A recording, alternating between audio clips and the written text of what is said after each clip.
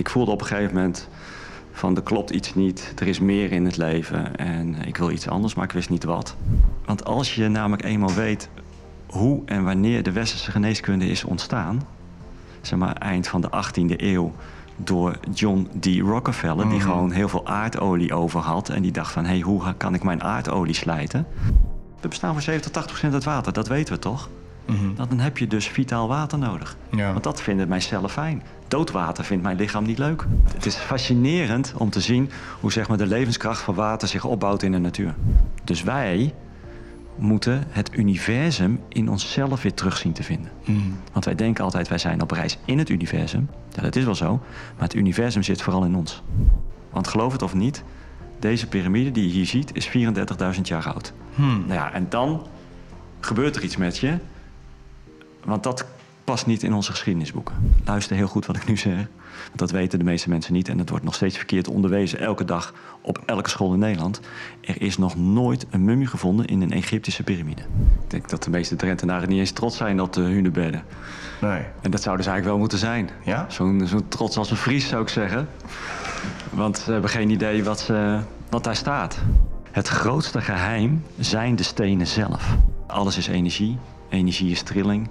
Trilling is frequentie. En frequentie is bewustzijn.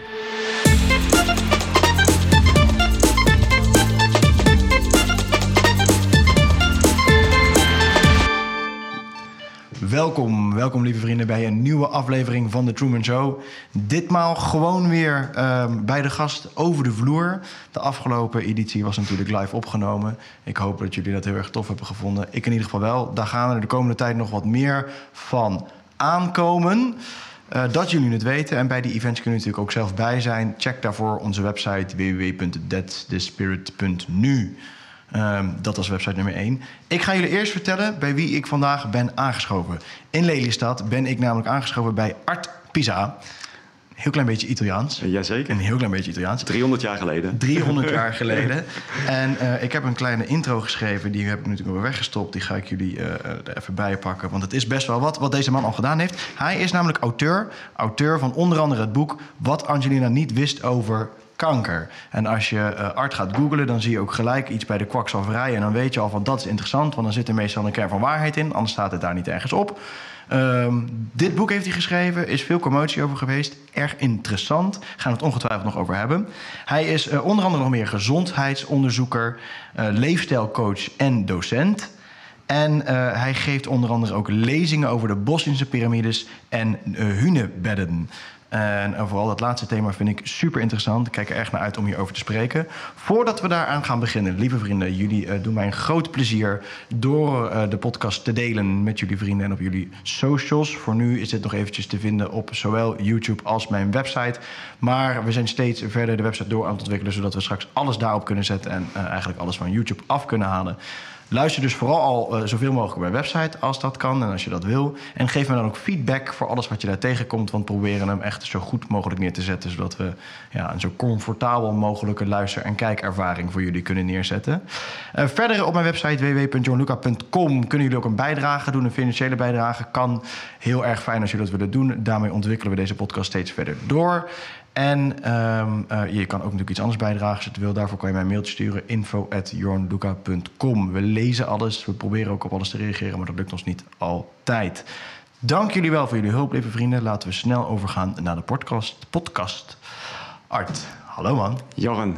Super fijn dat wij hier mochten langskomen. En het is wel grappig. Misschien voor de mensen thuis ook wel om te vertellen hoe dat is gegaan. Want zo gaat het dan vaker bij mij. Ik had een last minute spot een paar weken geleden over een podcast. Had ik online gezet. En toen kreeg ik op een gegeven moment echt van 4 of 5 verschillende kanten jouw naam door. En die waren net volgens mij allemaal individueel zo'n beetje bij een lezing van je geweest. En die waren flabbergasted. En precies over een onderwerp waar ik al graag een podcast over wilde maken. En van het een op het andere zitten we bij elkaar. Ja, en zijn we gewoon synchroniciteit noem ik dat. Precies, zo voel ik hem dan ook. Dankjewel voor de uitnodiging. Ja, helemaal geen punt. Super interessant. Ik kijk er erg naar uit. En als het die inderdaad met zoveel synchroniciteiten geregeld wordt, zeg maar, dan voelt hij ook echt wel goed. En ik van, dan moet dit ook wel echt gebeuren, denk ik. Ja. Hey, ik noemde net echt een lijstje van heel veel verschillende uiteenlopende dingen op eigenlijk. Ja. Het is misschien een hele brede vraag, maar hoe is voor jou deze reis eigenlijk begonnen? Nou ja, die is begonnen in 1971 toen ik geboren werd. In het Utrechtse. Ik ben nu 50 jaar. Je ziet daar mijn gezin. Tot vader van 4 kinderen. En ik woon samen hier met mijn Ellen. Dat is mijn levensmaatje. Zij is paranormaal begaafd. Het is ook wel apart om met iemand samen te wonen. Cool. Die zelf helderhorend, helderruikend, heldervoelend, helderwetend is. En in mijn vorige leven, in dit leven, was ik bankier. Dat heb ik 20 jaar lang gedaan. Heel ander vak. En ik voelde op een gegeven moment van er klopt iets niet. Er is meer in het leven en ik wil iets anders, maar ik wist niet wat. En toen kwam ik in aanraking met Roy Martina. Misschien ken je hem wel. Toevallig een paar weken geleden nog aan de lijn gehad. Oké. Nou, ja. Ik vind het een fantastische man. Hij was voor mij de man op het juiste moment. Op de juiste plek. En ik heb me aangemeld voor de Roy Martina Academy tot opleiding tot coach. 2004 en 2005. En dat was tevens ook het begin van mijn omscholing. Omdat ik iets anders wilde dan het bankvak na 20 jaar. En toen ben ik leefstijlcoach en leefstijldocent geworden.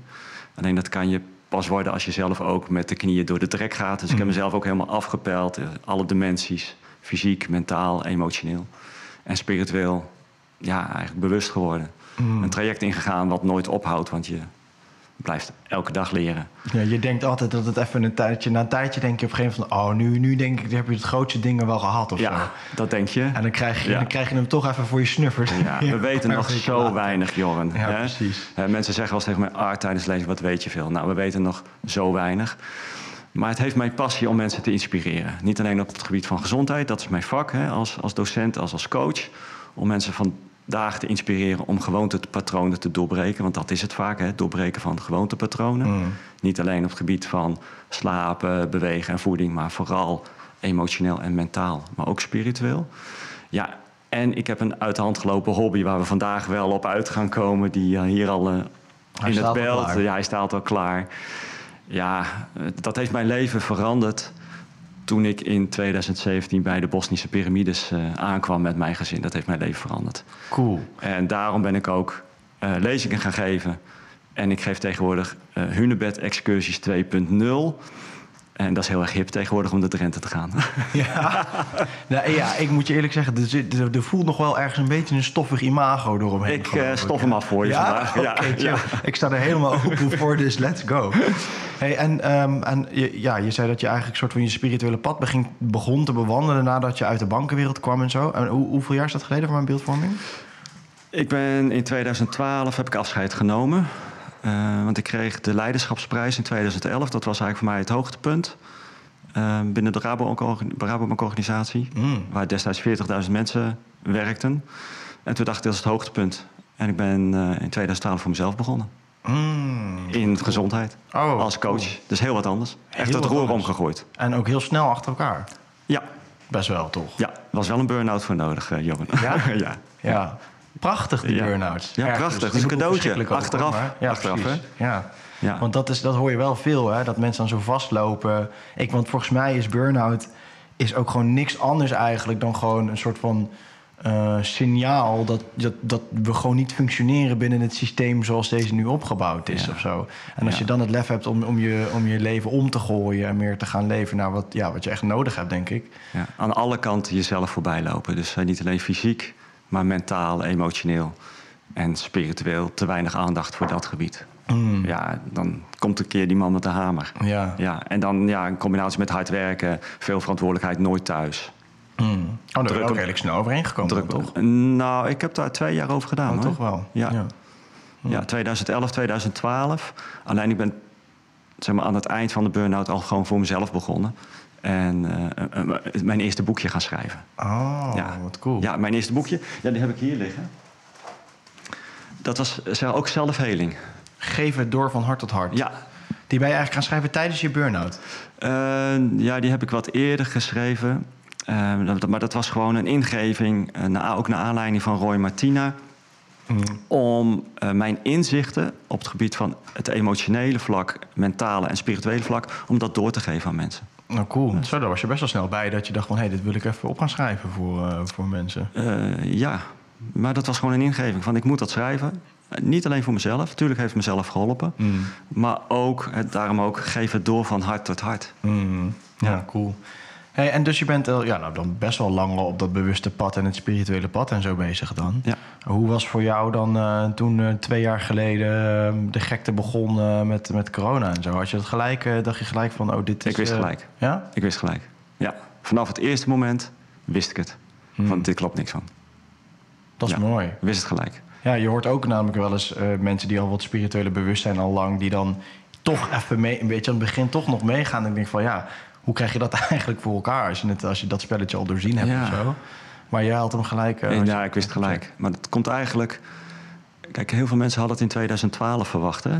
Dat was natuurlijk de hype van de Maya-kalender. Ja. En toen waren heel veel mensen teleurgesteld van er is niks fysieks gebeurd. In de energie is er heel veel gebeurd, maar fysiek is er eigenlijk niet zo heel veel gebeurd. Het is alleen nog maar erger geworden. Hè. Dat komt dan in uiting in 2020 met die hele corona-gekte. Ja, ik wist het gelijk. Ik denk, dit is hem. Dit is hem. Wow. En toen ben ik ook gelijk een kanaal begonnen op Telegram. Want ik werd gelijk van LinkedIn en Facebook werd ik verbannen. Oh ja? Ja. Ook van Facebook, joh? Ja, Facebook werd ik niet verbannen, maar ik werd gewoon on hold gezet en ik mocht niks meer posten. Want alles werd gelijk verwijderd. LinkedIn werd gewoon ruksigloos weggehaald. Ja. En toen dacht ik, nou ga ik gewoon naar Telegram, want daar kan ik me gewoon vrij uitspreken. En daar heb ik een aardig kanaal van een paar duizend mensen. En die volgen me en daar post ik van alles en nog wat op. Echt van links tot rechts. Maar in het begin natuurlijk heel veel over corona en over de keiharde feiten. Ja. Ja, en toen ik het werk van dokter David Martin tegenkwam, dat was eigenlijk wel voor mij de aanleiding om volledig naar Telegram te gaan. Want dokter David Martin heeft eigenlijk de mensheid een dienst bewezen door dat hele patroon aan patenten, wat sinds 1999 allemaal ingeschreven is in het octrooienbureau, heeft hij boven water getrokken. Waarbij hij heeft laten zien van het is gewoon een biowapen. Wat in 2008 is gepatenteerd. En het vaccin is 3 dagen later gepatenteerd. Ja. Ja, daar is geen spel tussen te krijgen. Iedereen kan dat uitzoeken in het octrooienbureau, maar niemand doet dat. Nee, en dat is wel echt de info die ze het hardst hebben zitten censureren inderdaad. Ja, dokter David Martin, want dat is gewoon keihard bewijs. Ja. Het hele stroom aan patenten sinds 1999. Dus dit is 20 jaar voorbereid. Ik vraag me wel altijd af hoe ze dat met die prikken dan hebben gedaan met... Er zijn zoveel mensen die nergens last van hebben of zo. Zou het dan echt zo zijn dat er bepaalde badges echt maar rust hebben gelaten ten opzichte van andere waar ze dan wel wat in hebben gedaan? Want ik ken nu toevallig heb ik een stel ontmoet die tegelijkertijd de prik hebben genomen, waarvan hij nergens last van had, maar zij onherstelbare klachten eraan over heeft gehouden, zeg maar. Ja. Of in ieder geval hopelijk niet onherstelbaar, maar inmiddels wel al een half jaar verder nog steeds wel redelijk gehavend, zeg maar. Vreselijk. Ja, of super vreselijk. Ja. Maar dan toch bijzonder hoe dan inderdaad toch zoveel mensen dan erdoor glippen. Er moet haast wel zijn dat ze dan placebo's of whatever in die dingen hebben gedaan. Ja, er spelen 2 dingen. Aan de ene kant placebo's. Hè, dus we weten denk ik precies wie het placebo heeft gehad en wie het echte spul heeft gehad. Dus je hoopt dat je naasten die het experimenteel goedje hebben gehad, dat die placebo hebben gehad. Hè? Dat hopen we natuurlijk. Maar er speelt natuurlijk ook dat het lichaam zo sterk is en dat heel veel mensen binnenkort klachten gaan krijgen. En dat is wat je nu ziet. We hebben zelf een praktijk hier aan huis. Ja, het is onvoorstelbaar. Ja? De toename van het aantal klachten, maar ook mensen die overlijden.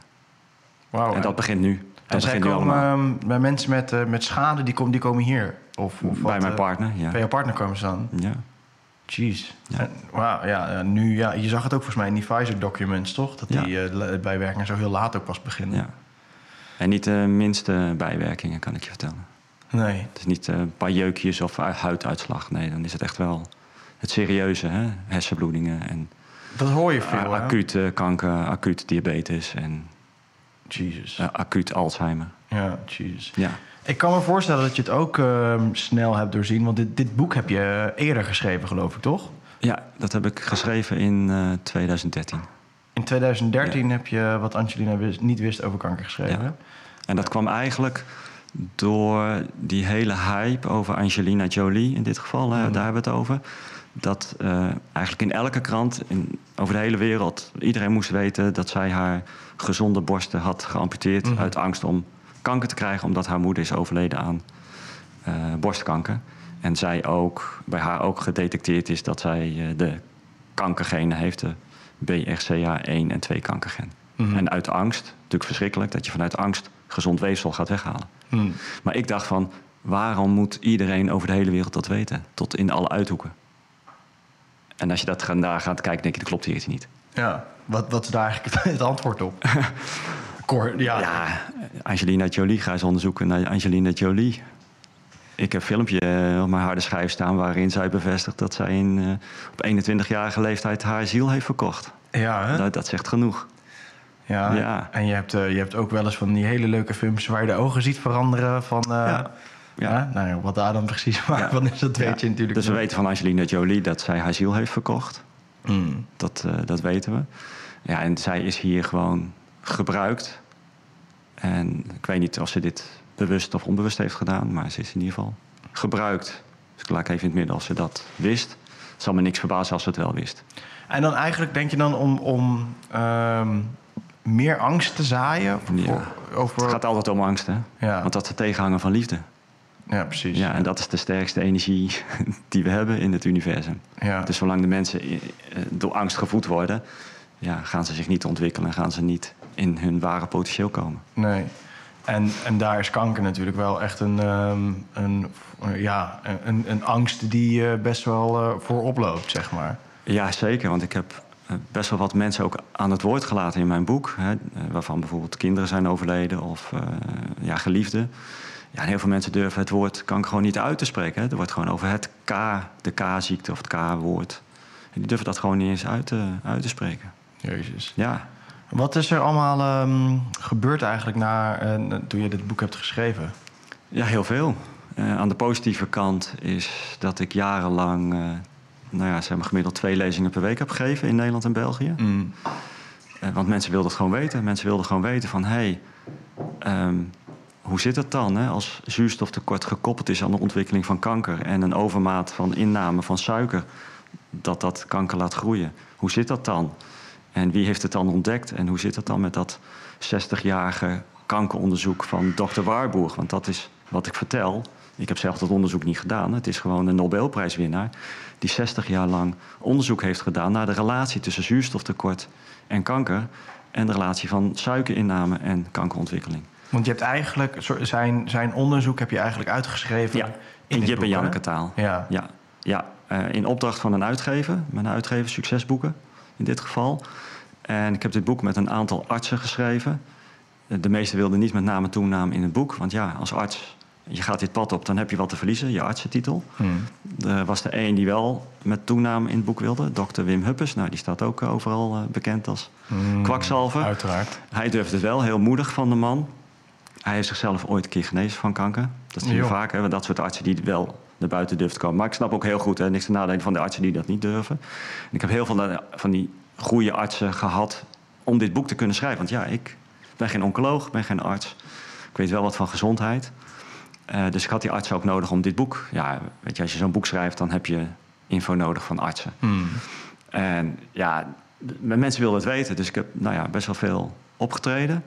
En ook les gaan geven voor volwassenen. Over hoe zit dat nou met de ontwikkeling van kanker... en hoe kan je nou maximaal daartegen beschermen.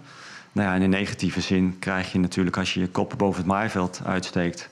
dan willen ze hem eraf hakken. Dus, je vul hem maar in wat er gebeurt. En dat gaat best ver, kan ik je vertellen. Ja? Ja. Als in online dingen en zo? Nou ja, tot aan bedreigingen en onder valse voorwendselen je ergens naartoe willen halen. Wauw. Ja, het is diep, hè, dit soort thema's. Ja, maar weet je, alles wat gelinkt is aan de farmacie. Farmacie, dat is natuurlijk ik denk biljoenenindustrie. Ja, dus daar is heel veel te verliezen. Ja. En je ziet ook in Amerika, heel veel holistische artsen zijn vermoord. Dat zie je in Amerika. Die echt tegen het verhaal van de farmaceutische industrie gaan. Ik kan zo een lijstje van minstens 55 kan ik je zo voorlepelen... die onder verdachte omstandigheden, laat ik het zo zeggen... zijn gestorven de afgelopen 5 jaar. Bizar. Ja. En wat is dan... Want dan word je natuurlijk op een gegeven moment nieuwsgierig... van als er zoveel te doen is om zo'n boek... of om zo'n onderzoek van zo'n arts. Wat is eigenlijk wat hij zei? Wat dan zo... desastreus zou zijn voor de gezondheid van de mensen. Nou, wat hij eigenlijk zegt is de primaire oorzaak van kanker. Kijk, tot nu toe houdt iedereen vol. We weten niet wat kanker veroorzaakt. Ja, we weten wel dat asbest kanker veroorzaakt. Hè. Dat weten we wel. En als je plutonium, dan krijg je heel snel kanker.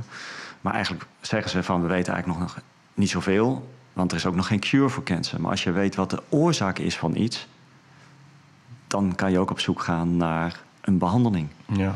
En als je weet dat... Dan kan je het ook voorkomen. Dan kan je het ook voorkomen. Dus als je weet dat zuurstoftekort op cellulair niveau... Hè, dus we hebben het over zuurstoftekort in je cellen... dus niet in je bloed, maar in je cellen. Dus als je dat weet, nou ja, dan kan je dus aan preventiemaatregelen nemen... om ervoor te zorgen dat er voldoende zuurstof naar je cellen gaan. Als je weet dat een overmaat aan suikerinname... en geraffineerd suiker, dat de kanker juist voedt... dat de brandstof is van kanker... ja, dan kan je ervoor zorgen, door middel van een andere voedingspatroon... dat je minder geraffineerd suiker binnenkrijgt. Ja, maar ja, aan gezonde mensen verdienen we niks. Nee. En zieke mensen, dat is een verdienmodel. We moeten vooral ziek zijn. Ja, weet je, daar gaat het gewoon om. Dus het is eigenlijk niet zo heel erg moeilijk. Weet je, je hoeft daar niet voor gestudeerd te hebben. Ik zeg altijd maar zo, gebruik je gezonde verstand... om gewoon te zien hoe de hazen lopen hier in de wereld. Maar wat houdt dat dan in dat jouw cellen dan niet genoeg zuurstof krijgen? Dat is eigenlijk toch wat je zegt? Ja, en dan gaat het over het zuurstoftransport in je lichaam. Nou, iedereen weet dat je eerst bloed nodig hebt om je zuurstof te transporteren. Maar wat we niet hebben geleerd tijdens de biologieles... is dat de bloedvaten, de kleine haarvaatjes... die monden niet uit aan de binnenkant van de cellen... daar waar de zuurstof nodig is. En zuurstof is nodig aan de binnenkant van je cellen... in de mitochondriën. Dat zijn de energiecentrales. En dat is voor je de ATP die daar wordt gemaakt. Maar om de zuurstof daar te krijgen... heb je een tweede transportmiddel nodig. En dat weten mensen niet. En dat zijn omega-3 en 6 vetzuren. En wat is de afgelopen 60 jaar gebeurd... onder aanvoering van de voedingsmiddelenindustrie... zijn die goede vetten uit ons voedsel gesleuteld. Ja. Voor de lange plankhoudbaarheid. Dus vooral de omega-3, de alpha-linoleenzuur is eruit gesleuteld. En die hebben we juist nodig voor het tweede stukje transport de cellen in. Ja. Dus nou, mensen hebben te weinig aan omega-3... en krijgen dus een tekort aan zuurstof in de cellen... omdat dat transportmiddel niet voldoende beschikbaar is. Dat is de kern van het verhaal. Daarom is het dus ook zo belangrijk om visolie en zo bij te slikken. Ja, ik zeg er is een alternatief. Het zit hem namelijk in de algen. Want de vissen maken dat ook niet zelf aan. En ik denk dat we ook de vis met rust moeten laten... om zeg maar, die visstand weer op normaal niveau te krijgen. En in vissen zitten ook heel veel zware metalen. Maar er is een alternatief door gewoon algen en zeewieren te gaan eten. Maar is het niet zo dat door zeg maar, dat vissen die algen consumeren... Ja. de extra stofjes ook vrijkomen uiteindelijk... die we eigenlijk missen op het moment dat we alleen die algen zouden eten? Nee, je mist niks. Die vissen die krijgen dat ook door het eten van de algen. Ja, maar ik dacht dus dat in dat proces nog iets wordt toegevoegd... wat niet uit alleen de algen... Nee, maakt niet uit. Daarom is ook de toekomst van ons voedsel... komt uit zee. De zeegroenteboerderijen. Dat is mijn visie. We hebben volgens mij 1 zeegroenteboerderij, volgens mij in Zeeland. Dat is de toekomst. Eten uit de zee, maar niet van de vis, maar van de planten. Dan kan je de zee kan je in de oceanen niet leegvissen, want het groeit heel erg snel. En het bijkomend voordeel is dat die plantjes weinig vatbaar zijn voor zware metalen. Top, maar je zou, als je dan over het vissen en zo hebt... kijk, overbevissing lijkt me allemaal geen goed idee. Maar wildgevangen vis... ja, er is niks mis mee. Nee, zou je zeggen. Nee, alleen de visstand is in de meeste gebieden te laag. Dat is het probleem. Dus we moeten eigenlijk even de boel met rust laten. En dan kunnen we over 25 jaar weer gaan vissen, hoor. Maar we hebben gewoon de aarde veel te veel geweld aan gedaan. Ja. Met die grote sleepnetten. Nou, dat lijkt mij inderdaad nooit een hele goede oplossing. Maar ja, datzelfde gaat eigenlijk ook weer voor vlees eten. Weet je, eet je wild, zie ik ook niet echt heel veel wat daar mis mee is. Of nee, bijvoorbeeld niet. Als je weet waar je dieren vandaan komen, wat ermee gebeurd is precies. Precies, we moeten goed voor de dieren zorgen. En we mogen wel wat minder vlees eten. Kijk, als je goed aanvoelt wat je nodig hebt... Ik voel aan, weet je, ik zal niet als vegetariër of veganist door het leven door kunnen gaan. Want ik heb gewoon af en toe vlees nodig. Maar geen 7 dagen in de week. Ik voel aan, 1, 2 keer per week heb ik vlees nodig. En dan van biologische oorsprong, dat is natuurlijk belangrijk. En je moet ervoor zorgen dat die dieren gewoon een goed leven hebben gehad. Want anders gaan die negatieve energieën komen ook in het vlees. Als een dier is gestorven vanuit diepe angsten in zo'n slachthuis. Ja, wat denk je wat je eet, wat je binnenkrijgt? Ja, dat vind ik altijd wel een goed argument die voor mij ook wel voelt als extra reden om op te letten als je vlees eet, waar het vandaan komt en hoe ermee omgegaan is. Zeker. Ben ik het zeker mee eens. Maar ik kwam dus laatst ook wel achter, daar schrok ik dan ook wel weer van, dat je dan helemaal denkt goed te zijn door het bij een boerderij te halen waar ze alleen maar buitenleven en gas gevoerd krijgen. Maar als je niet weet hoe ze geslacht worden of hoe dat proces gaat, dan ben je alsnog de lul eigenlijk. Ja, dat klopt. Ja. Dus je moet heel goed opletten. Je moet goed kijken naar de bron. Wat is je bron? Daarom kan je maar het beste in je eigen omgeving bij de plaatselijke boer. En dan kan je ook vragen, waar komt jouw vlees vandaan? Hoe wordt het geslacht? Gewoon vragen. Hoe behandel je de dieren? Hoe worden ze geslacht? Wat krijgen ze te eten? Ja, eens. Ja. Ik heb een paar weken geleden een podcast opgenomen met Koen Margot. En daar hebben we het ook over kanker gehad. En volgens mij komt het, want dat heb ik altijd wel vaak als je dan in de alternatieve hoek gaat kijken, is dat veel verschillende invalshoeken gebruikt worden. Maar vaak komt het wel ongeveer op hetzelfde neer, maar dan net op een andere manier bekeken naar hetzelfde onderwerp.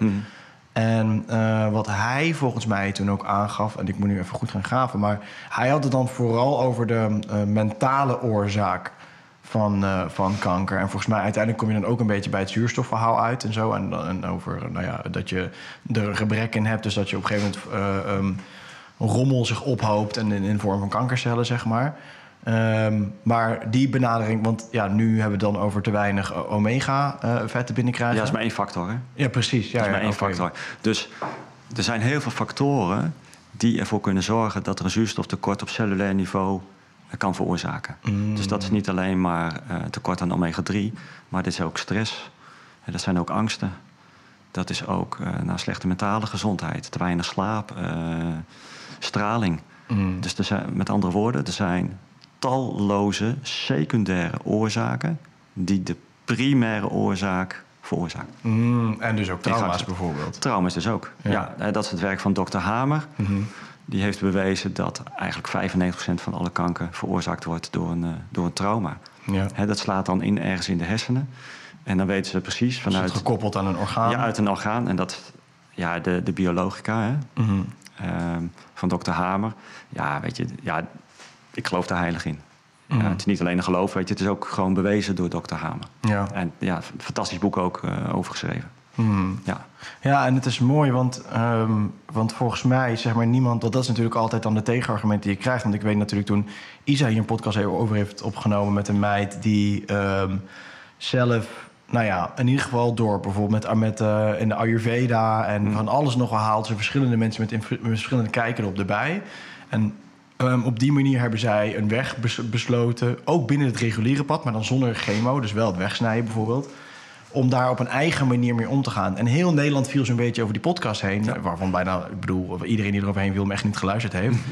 Maar dat maakt zoveel los in mensen als je dus komt met een alternatieve zienswijze ergens op, terwijl je niet eens per se het reguliere circuit in één keer wat afschiet of zo. Nee. Het enige wat je eigenlijk zegt is, ik wil dat gif niet in mijn lijf. Precies, ja. En dat is ook wat ik zeg, weet je. Gebruik nou het beste van twee werelden. Dat doen we dan integratieve behandeling. Want er is veel meer. En dat is eigenlijk de link met ook een belangrijk onderwerp voor vandaag. Hè. Dat heeft met energie te maken. Kijk, en waar de westerse geneeskunde nog steeds niet aan wil, is dat jij en ik voor 99,9999% uit energie bestaan. En voor zo'n klein deel maar uit fysieke materie. Ja, en dan is ineens stress, mentale gezondheid, emotionele gezondheid en spirituele gezondheid heel erg belangrijk als je weet dat je voor 99,999% uit energie bestaat. Want elke klacht, elke ziekte heeft zijn primaire oorsprong in de energie. Hoe kan dat eigenlijk dat vraag je dan bijna af? Ja, het is natuurlijk een vraag waar je bijna geen antwoord op kan geven, omdat het zo gelaagd is, maar dat zo weinig... Dat de wetenschap hier eigenlijk inderdaad helemaal niks mee kan. Wel steeds meer, geloof ik, met kwantumfysica en zo allemaal. Maar het dringt niet helemaal door nog. Nee, weet je hoe dat komt? Vertel. Ik heb er een hele mooie podcast over gemaakt. Ik maak ook af en toe podcast, Johan. Nou, en dit is het moment om dat ook even gebruik van te maken. Om dat te vermelden. Ik maak ook als gezondheidsonderzoeker maak ik ook podcast. Dat doe ik binnen het ministerie voor Zelfzorg. Dat is een bedrijf van mij en Tatjana Romanik, mijn businesspartner. Maar ik heb ook gewoon op persoonlijke titel een podcast gemaakt. En dat gaat eigenlijk over het ontstaan van de westerse geneeskunde. Want als je namelijk eenmaal weet hoe en wanneer de westerse geneeskunde is ontstaan, zeg maar eind van de 18e eeuw, door John D. Rockefeller, die gewoon heel veel aardolie over had. En die dacht van, hoe kan ik mijn aardolie slijten? Die heeft gewoon de hele industrie overgenomen. Dus die heeft niet alleen het onderwijs overgenomen, maar die heeft de hele farmacie overgenomen. En die heeft de Ayurvedische geneeskunde, de Chinese geneeskunde en de homeopathie op een zijspoor gezet. En ook gewoon bij wet heeft hij zelfs destijds de president van Amerika nog zover weten te krijgen door het ondertekenen van een wet, dat allemaal verboden werd om nog langer te onderwijzen in het artsenonderwijs. Dat is wel, die heb ik. En daar is het misgegaan. En zo gaat het. Na een aantal generaties weten mensen dit niet meer. En mensen zijn vergeten dat de Chinese geneeskunde al 4000 jaar bestaat. En de Ayurvedische geneeskunde 3000 jaar. En homeopathie al honderden jaren. Ja, dit is echt wel belangrijke informatie. Ja, dat je gewoon weet dat de Rockefellers die natuurlijk achter zoveel dingen nu ook eigenlijk achter die hele westerse geneeskunde zitten. Er is niks veranderd. Nee. Helemaal niks. Hetzelfde spel wordt op een ander niveau gewoon doorgespeeld. En destijds, die Rockefellers hadden natuurlijk ook zoveel geld. Die hebben echt best wel lijpe campagnes opgezet ook om dat allemaal als kwakzalverij en zo weg te zetten. Ja.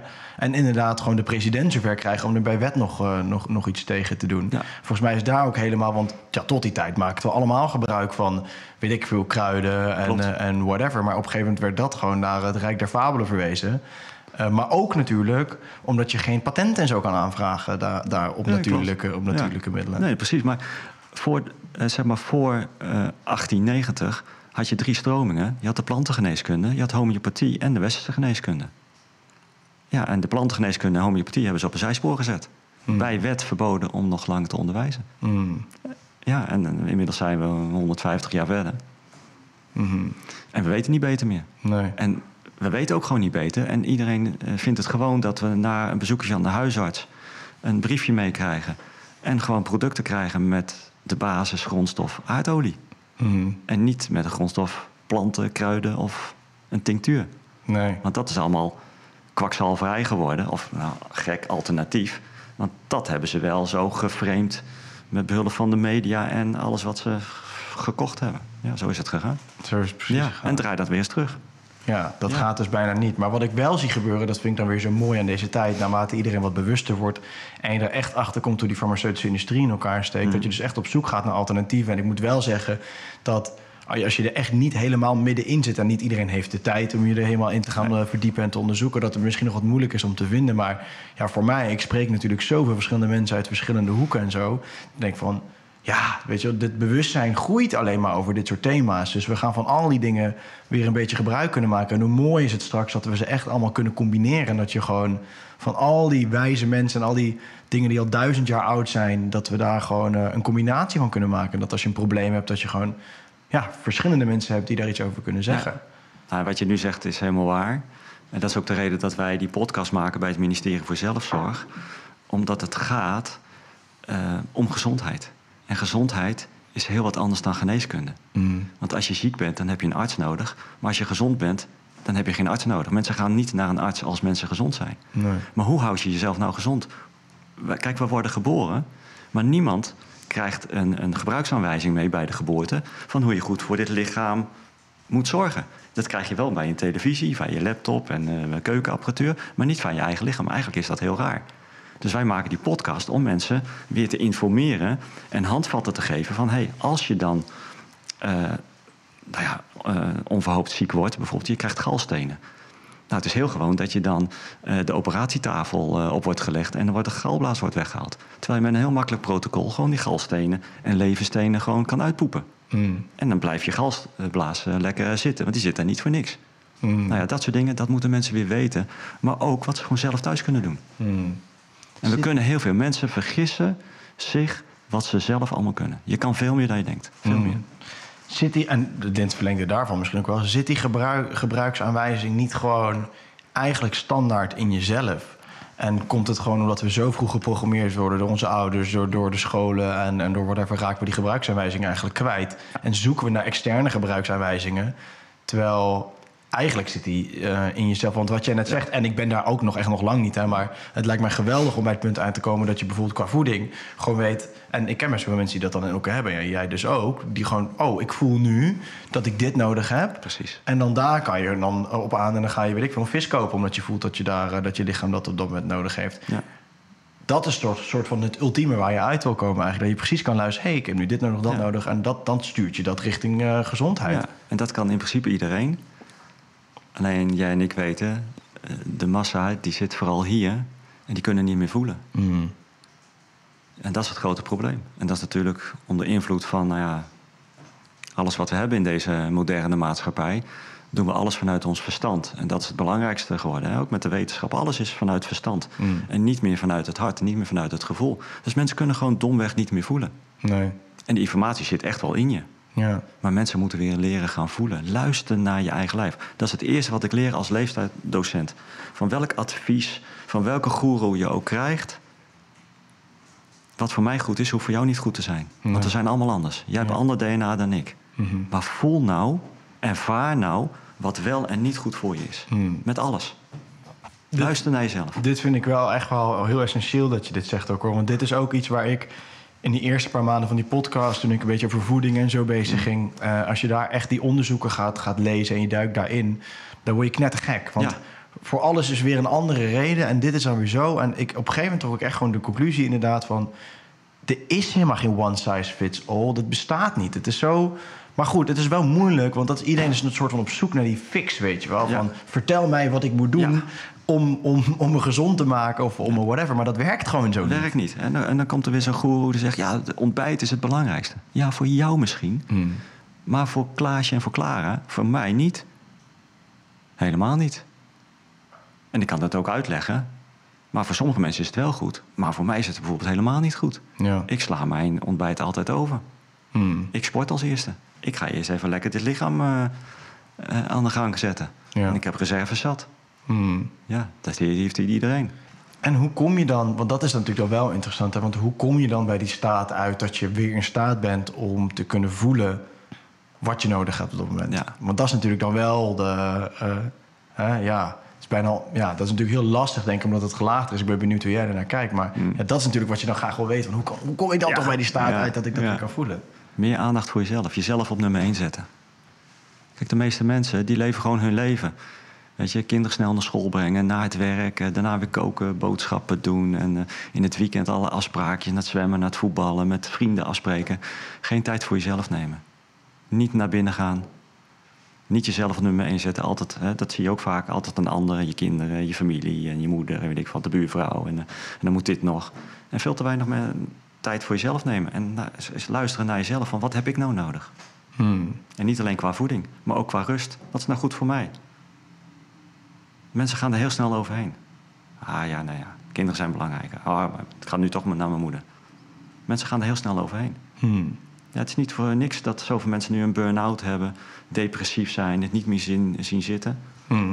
Dat heeft natuurlijk ook andere oorzaken. Maar vooral ook omdat mensen te weinig aandacht voor zichzelf hebben, niet bezig zijn met hun eigen ontwikkeling en zichzelf niet op nummer 1 zetten. Want daar begint het eigenlijk mee.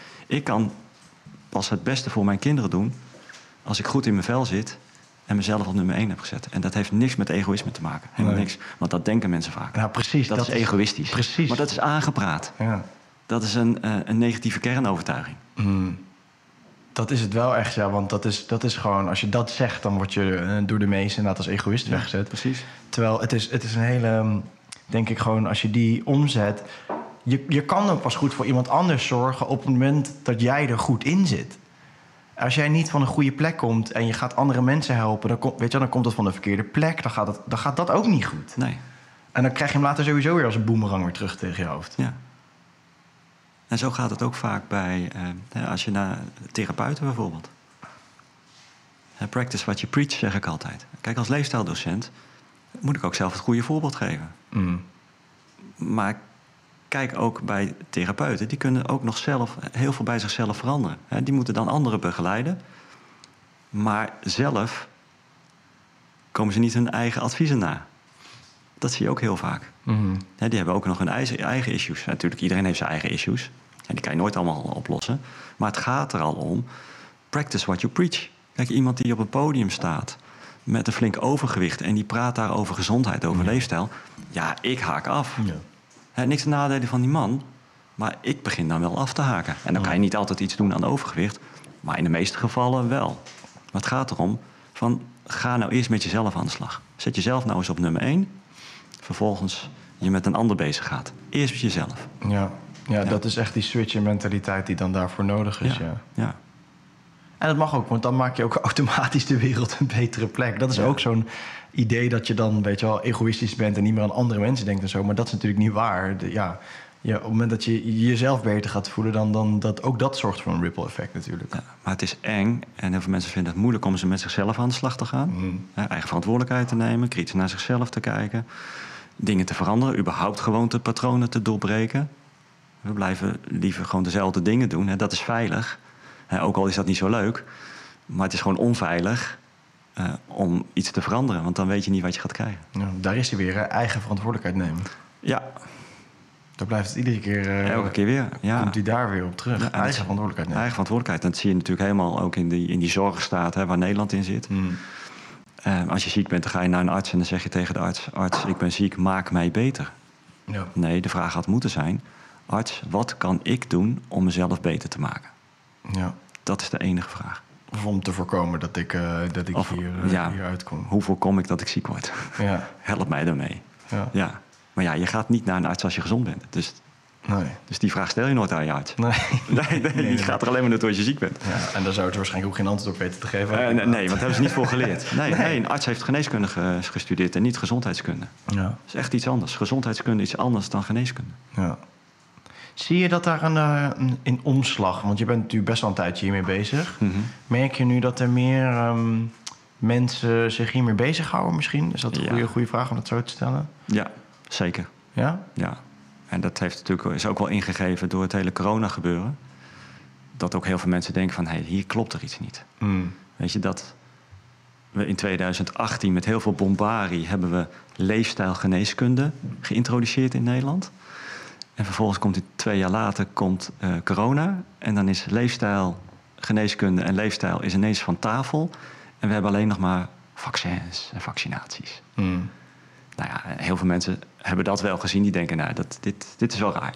Hier klopt iets niet. Ja. Weet je, dat je met zoveel bombarie allemaal leefstijlcoaches opleidt. En ineens komt dan zo'n zware coronacrisis. En dan is leefstijl ineens weg. En dan speelt dat helemaal geen rol. En is het maar één koers. Zijn er veel leefstijlcoaches opgeleid in 2018? Ja, vanuit de Mark Academy. En toen hebben ze leefstijl... geneeskunde geïntroduceerd. Want we weten inmiddels vanuit de wetenschap... dat we, zeg maar de top 3... nierfalen, diabetes, hart- en vaatziekten... dat je dat kan terugdringen... en soms ook helemaal vanaf kan komen... door middel van leefstijlinterventies. We weten dat we diabetes type 2... voor een groot gedeelte gewoon kunnen terugdraaien... met leefstijlgeneeskunde. Daarom hebben ze al die leefstijlcoaches en artsen opgeleid... om de patiënten te begeleiden om dat om te keren. Want we hebben nu, verschrik niet... 9,5 miljoen chronisch zieke mensen in Nederland. Dus dat wordt onbetaalbaar. Straks komt de hele economie tot stilstand... omdat we alleen maar zieke mensen hebben. Dat is gewoon, wat is dat, bijna 60%? 58%. Ja. Dat is 58%. Ja. Wauw. Ja, dat is bizar. Als je dat getal hoort, dan denk je... wat doen wij verkeerd? Nou ja, dit is wat wij verkeerd doen. We zetten de voordeur wagenwijd open. Hè? Dus we doen weinig aan preventie. Dus er komen steeds meer diabetici en mensen met hartfalen en zo. En nierfalen komen erbij. En aan de achterkant blijven mensen ziek... omdat we aan symptoombestrijding vooral doen... en geen mensen genezen. Maar omdat de zorg onbetaalbaar wordt... want we geven 100 miljard euro per jaar uit in Nederland... moesten ze wel... die leefstijlgeneeskunde introduceren. Net zoals in Amerika, dat was al volgens mij in 2015... hebben ze de alternatieve geneeskunde eigenlijk geaccepteerd... omdat de zorg gewoon onbetaalbaar werd. Want de voordeur staat wagenwijd open en aan de achterkant genezen we niet. Dus het aantal zieke mensen neemt alleen maar toe. Ja, dat wordt gewoon een keer onhoudbaar. Ja. Ook economisch gezien. Want er moeten wel mensen zijn die nog werken. Ja. Toch? Ja, maar ja, aan de andere kant zou je ook zeggen... volgens mij staat depopulatie ergens hoog op de agenda. Dus komt dat dan ook weer niet per se slecht uit? Nee, dat klopt. Dan filtert het van zichzelf wel weer uit op die manier. Zeker. Ja. Ja. Hey, en hoe ben jij... dat vraag ik me dan, want op een gegeven moment denk ik... Ja, tuurlijk. Ja. Dan moet je in je eigen huis moet je mij om water vragen. Ja, hij staat aan jouw kant. Ja, wil jij ook nog een beetje, jongen? Nou, lekker als je toch bezig bent. Ja, dankjewel, man. Ja, alsjeblieft. Lekker water trouwens. Ja, lekker hè? Een goede waterfilter. Ja, niet alleen een filter, het is ook vitaal water. Hè? Ja, dat is belangrijk hè? Ja, het is niet alleen het filteren van water, dat slechte stoffen eruit gaan, maar vooral de levenskracht van water weer terugbrengen. Ja. En dat doe je vooral met mineralen en met de beweging van water. Dat had ik dus inderdaad ook. Ik had eerst een waterfilter die alles eruit filterde. En toen kwam ik er al... Dat proeft ook trouwens, weet je wel. Dat proef je ook gewoon dat er niks meer in zit eigenlijk. Ja. En toen later heb ik precies hetzelfde gekocht als jij hebt. Zo'n Aqualine ding. Ja. Even reclame maken. En daar ben ik het verschil. Dat voegt dan weer inderdaad de mineralen en zo ook weer terug aan het water. Hè? Geloof ik, zoiets. Ja, het is fascinerend om te zien hoe zeg maar, de levenskracht van water zich opbouwt in de natuur. En dat heeft alles te maken met beweging, blootstelling aan gesteente, met het elektromagnetisme van de aarde, met de zonkracht, met temperatuur. Dus al die elementen zorgen ervoor dat de levenskracht van water wordt opgebouwd. En vooral als het water dan zeg maar voor honderden jaren verdwijnt in ik noem het even de baarmoeder van de aarde. En dat zijn dan de bronnen, zeg maar. De waterbronnen, ja, als je daar water uithaalt. Zoals bijvoorbeeld onder een piramide. Mooie brug voor zo meteen. Voor straks. Weet je, dan heb je het meest pure, zuivere water. Wat mijn lichaam een feestje vindt. Ja.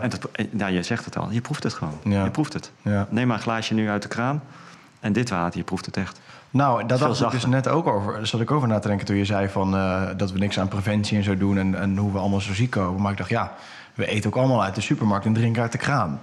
Zeg maar, dat zijn natuurlijk ook niet echt de twee factoren om jou super gezond te houden, geloof ik. Nee, weet je, kijk, we denken dat we heel goed water hebben in Nederland. Dat is ook wel zo, maar dan kijken we alleen maar naar wat erin zit aan gifstoffen. Nou, dat is beperkt, hoewel we het oppervlaktewater moeilijk schoon krijgen. Omdat er steeds meer drugs en afvalresten van medicatie in zit. Ja, precies, medicijnresten. Maar het is wel dood, dus het is wel misschien dan wel niet zoveel gifstoffen, maar het is dood water. En ons lichaam wil graag vitaal water hebben. Want we bestaan niet voor niks 70-80%. Daar heb je weer de logica die ik altijd gebruik. We bestaan voor 70-80% uit water, dat weten we toch? Mm-hmm. Dan heb je dus vitaal water nodig. Ja. Want dat vinden mijn cellen fijn. Dood water vindt mijn lichaam niet leuk. Daar kan er niks mee. Ik las ook iets over dat water. Dat ze, misschien weet jij dat ook wel. Want wat ze zeggen is, ja, dus er zit een max aantal toegestane hoeveelheid aan metalen en weet ik veel wat allemaal in. Waardoor het water dus als gezond wordt gekenmerkt. Maar zeg maar dat testen van of dat invloed heeft op jouw lichaam gebeurt bijvoorbeeld maar over een hele korte periode. Terwijl als je het dan zou uitstrekken over hoeveel glazen wij per dag zouden drinken over een bepaalde periode gemeten, heb je geen idee wat die hele kleine hoeveelheden stoffen in je water nog alsnog met je lichaam doen. Nee. Dus die onderzoeken, als je die niet goed leest, dan denk je ook maar dat het klopt wat erin staat, weet je wel. Terwijl het is zoveel gelaagder dan wat daar staat in eerste instantie. Ja, kijk, dat is enerzijds het belang van die mineralen die in het water zitten. Maar daarnaast moeten we ook weten, en dat hebben we eigenlijk van dokter Emoto, die al heeft bewezen dat water een informatiedrager is. En dan kom je weer aan de energetische kant van deze podcast. Water is net zoals DNA en je bloed een informatiedrager. Dus daar zit gewoon informatie in. Wat iets met je lichaam doet. Net zoals zonlicht. Wij denken, dat is warmte, dat is alleen maar warmte. Nee, dat zijn allemaal kleuren. Dat kunnen we ook zien. De kleuren die we kunnen zien van de regenboog. Maar vergis je niet, dat is allemaal informatieoverdracht. Dus in ons lichaam is dat allemaal informatieoverdracht vanuit de kleuren afkomstig van de zon. Dat is allemaal informatie. En al die informatie zet iets in gang in ons lichaam. Net zoals dat water wat dan honderden of duizenden jaren in de baarmoeder heeft gezeten van de aarde en allemaal langs gesteente is gekomen en in de aarde allemaal informatie heeft opgedaan, dat zet iets in werking in ons lichaam. Weet je, ons lichaam is vernuftig. We hebben nog geen idee hoe dit allemaal werkt. Laat staan hoe het daar allemaal werkt in het universum. Ja, zeker. Ja. En dus met zonlicht bedoel je dus de informatie, maar dus ook bijvoorbeeld dus dat je daardoor vitamine D en zo tot je kan nemen. Ja, wat ik eigenlijk zeg is de straling van de zon, die komen in ons lichaam door middel van kleuren. Dat is de prismawerking waardoor je ook het water nodig hebt. Dus zeg maar, die stralen komen op het water. Dan krijg je een soort prismawerking. Dan krijg je dus de kleuren van de regenboog. En dan heb je informatieoverdracht naar je cellen. En dat gebeurt dus in water zit ook informatie. En ons lichaam heeft die informatie nodig om al die chemische reacties aan te sturen. Zodat we gezond kunnen groeien en gezond kunnen blijven. Het zit zo vernuftig in elkaar. Nice. Ja. Ja, dat zijn zoveel van dat soort onderwerpen waar je dan die zo belangrijk zijn en die zo gedaan worden alsof het iets doodnormaals is ook. Nou, ja, we krijgen het niet onderwezen. Nee. Dus ja, wie staat er dan nog bij stil? En we hebben, jij hebt ook 10 kranen thuis.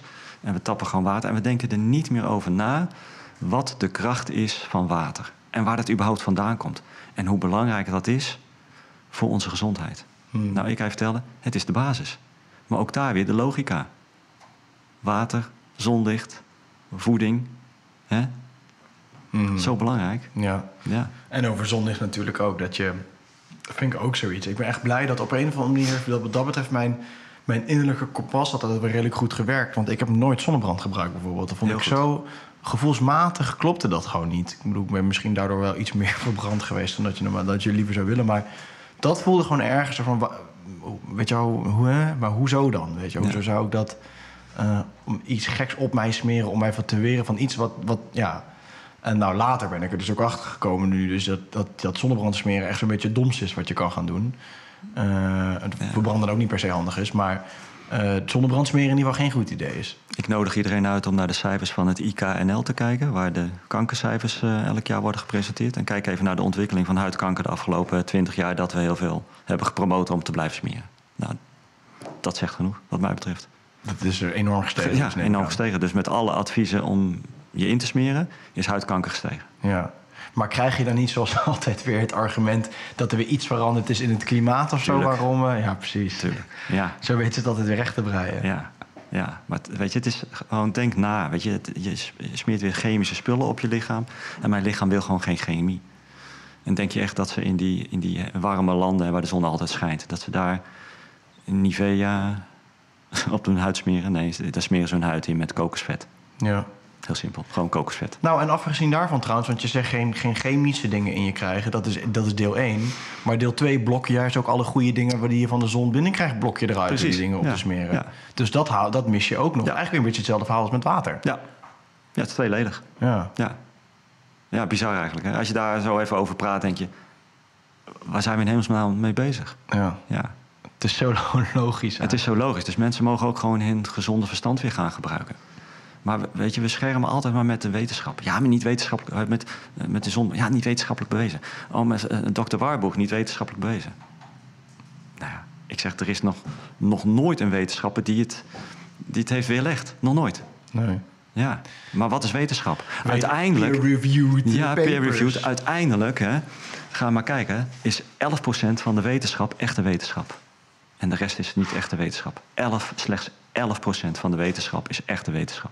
En wat bedoel je dan met echte wetenschap? Nou, dat het echt goed onderzocht is.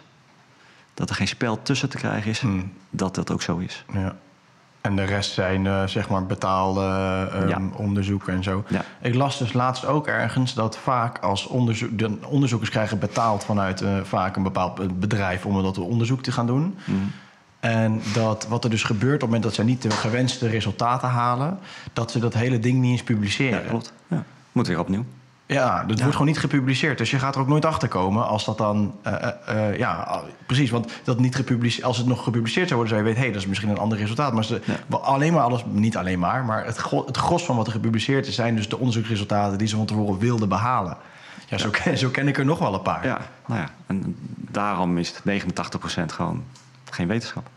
Het heeft allemaal met geld te maken met weer die Rockefellers en de Rothschilds, die gewoon al die universiteiten, de meeste universiteiten in hun broekzak hebben zitten, omdat die gewoon gesponsord worden. Ja. Die sturen dat gewoon met hun geld. Ja, uiteindelijk. En dat is echt geen complottheorie of zo. Nee. Maar je kan het gewoon zien met hun stichtingen en zo. Want daarmee doen ze natuurlijk al die met die betalingen. NGO's. Bizar. Ja, het is echt bizar. Hey, ik vind ik ben dan toch wel benieuwd, want je hebt net ook een paar keer zeg maar het energetische stuk en zo heel kort belicht. Ja. En hoe is dat?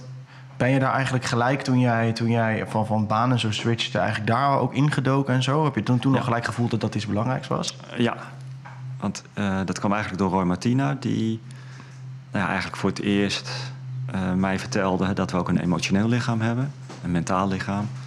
En over de spiritualiteit. En toen dacht ik van, het belang van emoties is wel heel erg belangrijk. En hoe dat dan werkt, zeg maar, ten opzichte van je fysieke lichaam. Ja, daar ging een wereld voor me open, weet je. Ik kwam uit het bankvak, dus allemaal ratio, weet je. Allemaal vanuit het hoofd en met cijfertjes bezig.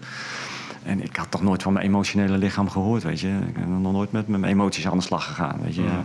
Vaak verdring je dingen, hè? Zeker de negatieve kant van je emoties. Want we zijn emotionele wezens met ons positieve en negatieve emoties. Alleen wat belangrijk is, en wat ons ook niet is geleerd vanaf jongs af aan, is hoe ga je om met je negatieve emoties. En dat het gewoon belangrijk is om je issues op te lossen, omdat het uiteindelijk na een aantal weken al ook gewoon in de fysieke materie gaat doorwerken. Met andere woorden, dus als ik intens verdrietig ben omdat iemand is overleden, wat natuurlijk verschrikkelijk is. Maar als ik dat langer dan 3 maanden in mij draag, dat verdriet. Heel veel mensen zijn jaren of komen er nooit uit. Ja, dan gaat dat op een gegeven moment ook in de fysieke materie gaat dat iets doen aan klachten of een ernstige ziekte. Zo werkt het helemaal. En dat weten we vanuit de Ayurvedische en de Chinese geneeskunde, dat zo werkt. Maar wij hebben niet geleerd van als we dan gefrustreerd zijn, diep gefrustreerd zijn, of als we dan diepe angsten hebben, hoe gaan we onszelf helen? Dus hoe gaan we dat? Het begint met herkennen en dan erkennen. En dan moet je dat met jezelf gaan evalueren. Dan moet je je les leren, het accepteren en loslaten. Dat is eigenlijk het proces wat je moet doorlopen bij een geblokkeerde energie. Een geblokkeerde emotie, een negatieve emotie. Maar dat is ons niet geleerd, hoe je dat doet.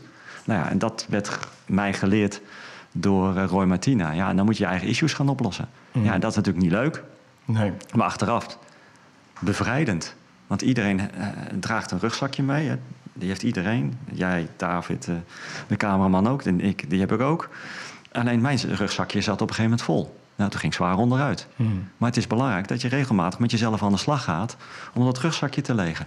En gewoon je shit oplost. En alles is op te lossen, hoe ernstig de trauma ook is. Hè. Dat zie ik ook hier in de praktijk bij mijn partner. Weet je, in principe is alles op te lossen. Alleen de meeste mensen hebben daar de juiste begeleiding voor nodig. Weten mensen niet hoe ze het zelf moeten doen. Laat staan wat goede begeleiders zijn. Dat is ook lastig, hè? Ja. Ik vind dat wel. In het wereldje hebben zich natuurlijk ook wel wat mensen neergezet als misschien met de goede bedoelingen en zo. Maar er lopen ook wel veel mensen bij die zeg maar niet echt weten wat ze aan het doen zijn. Dat klopt. Maar je hebt ook wel heel veel goede, jongen. Ja. Maar op een gegeven moment weet je wel wie er goed zijn en niet. Hè? In dat netwerkje kom je op een gegeven moment, tenminste, ik ben er wel in dat netwerkje gekomen, dat je gewoon hele goede mensen om je heen verzamelt. Ja. En er lopen gewoon hele goede therapeuten, coaches en ook artsen rond. Die ook dit gebied oppakken. Want het is altijd een combinatie van. Hè? Het is altijd fysiek, in balans met mentaal, emotioneel en spiritueel.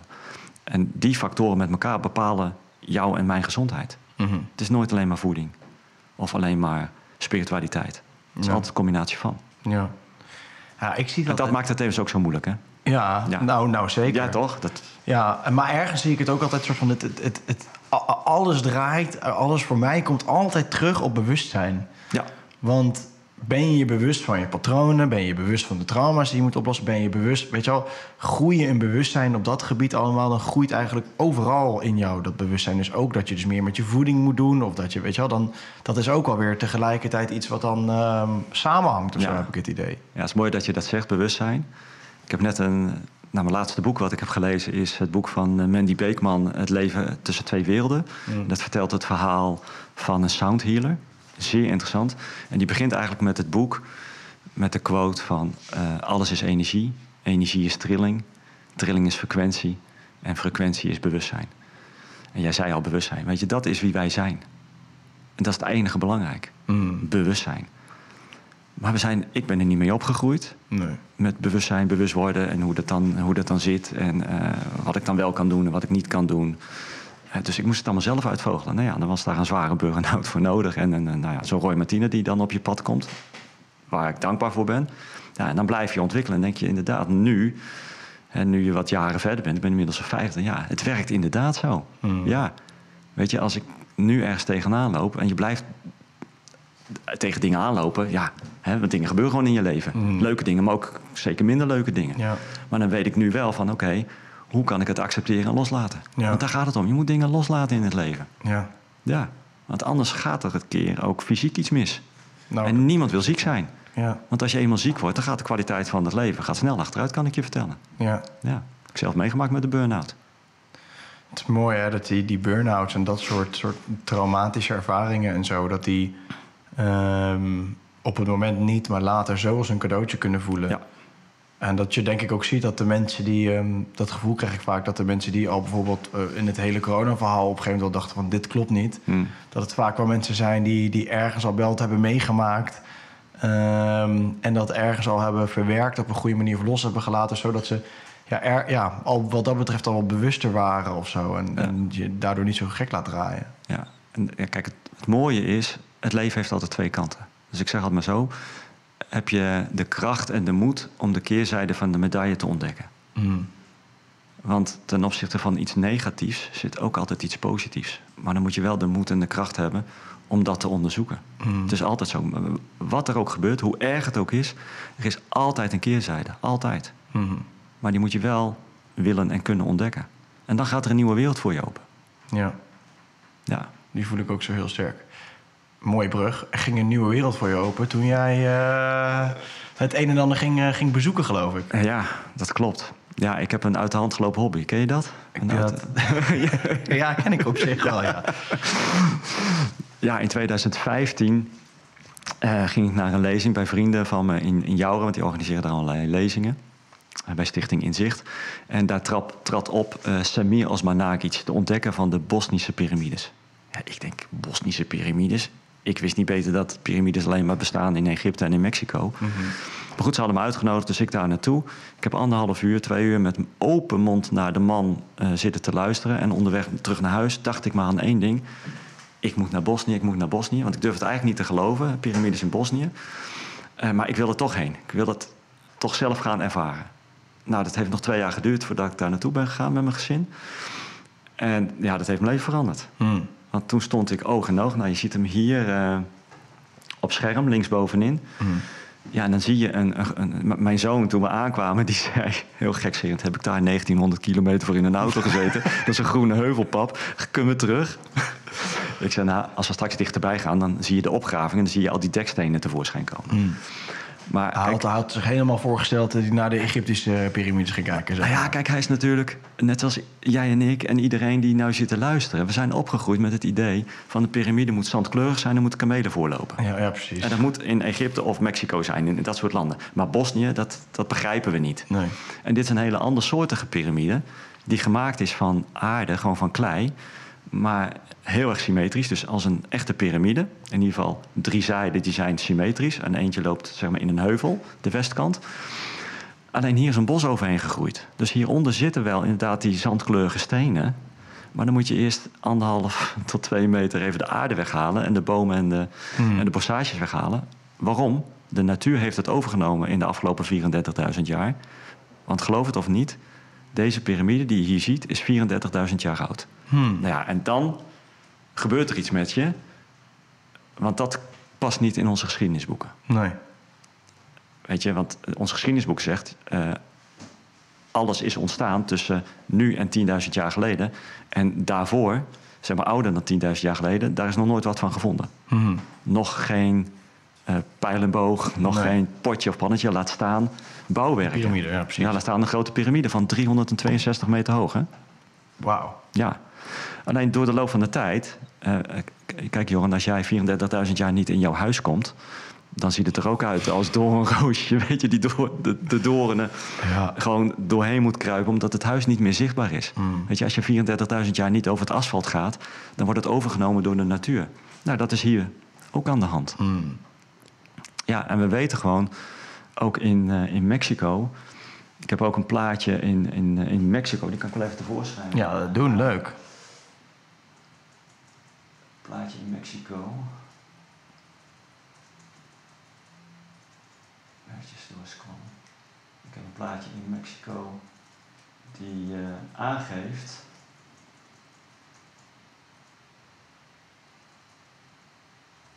een beetje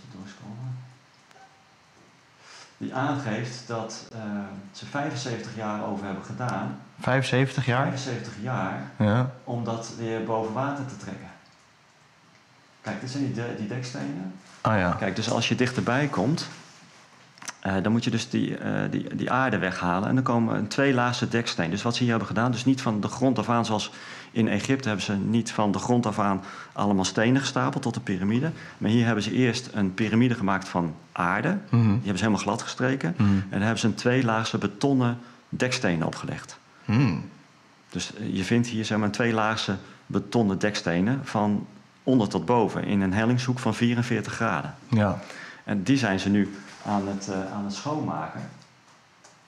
Nou, dit is trouwens die hele vallei. Dus hier zie je bij nummer 1 zie je die grote zonpiramide van 362 meter hoog. Maar het is niet alleen maar die grote piramide. Het is een hele vallei met piramides. Want aan de overkant nummer 2 is een maanpiramide. Als je die gaat afgraven, dan vind je een trappiramide. Dus een trapstructuur. En nummer 5 is ook een piramide. Die noemen ze de draakpiramide. Nummer 3 is ook een piramide. Dat is de piramide van de liefde. En nummer 4 is de tempel van moeder aarde. En die hele vallei, dat zijn allemaal bouwwerken. Heel cool. En allemaal onder de bomen zijn ze? Ja, omdat ze zo oud zijn. Natuurlijk. Is er gewoon een bos overheen gegroeid. Nou, ik ben bijna bij het plaatje van... Kijk, dit is het plaatje uit 1858. Dus mensen durven dit eigenlijk niet te geloven omdat hij groen is. Maar dan laat ik even het grootste piramidecomplex in Mexico zien. Wat elk jaar door miljoenen mensen wordt bezocht. Dat is ontdekt in 1858. Toen zag het er zo uit. Dus dat is het oudste plaatje aan de rechterkant. Een groene heuvel, zou mijn zoon zeggen. Ja.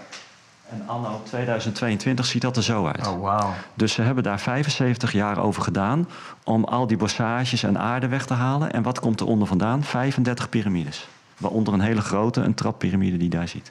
En die kleinere dingen die je in beeld ziet zijn ook piramides? Ja, dat zijn allemaal piramides. Dus dit is het grootste piramidecomplex ter wereld met 35 piramides. Hebben ze 75 jaar over gedaan om schoon te maken. Dat betekent dat in Bosnië zullen ze, 100 jaar bezig zijn. Want de piramide is gewoon 362 meter hoog. Kijk, deze piramide is 47 meter hoog of zo. En want dat zijn ze in Bosnië nu wel aan het doen dus?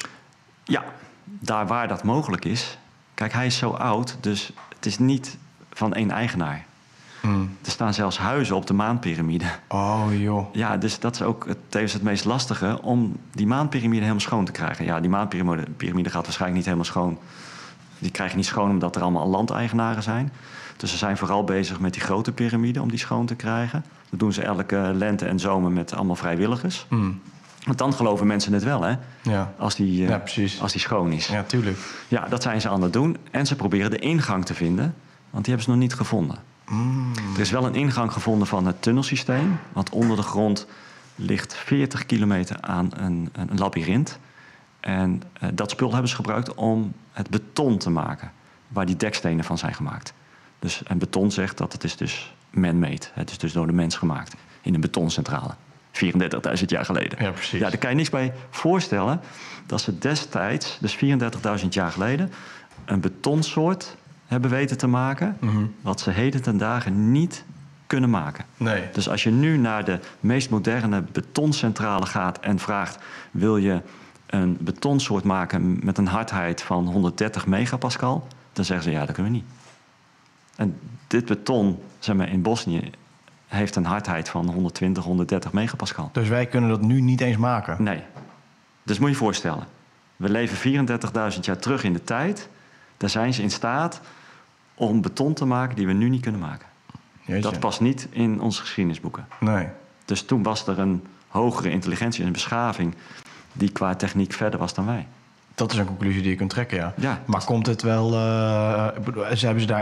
zijn er theorieën over wat het dan geweest is?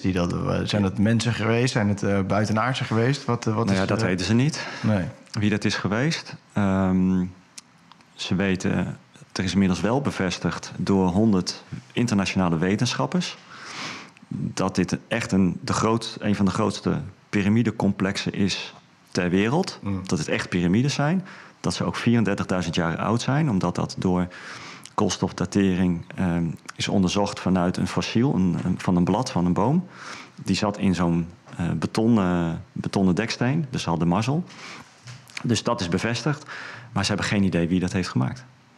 Geen idee. Zijn er ook geen theorieën over? Ja, daar zijn wel theorieën over.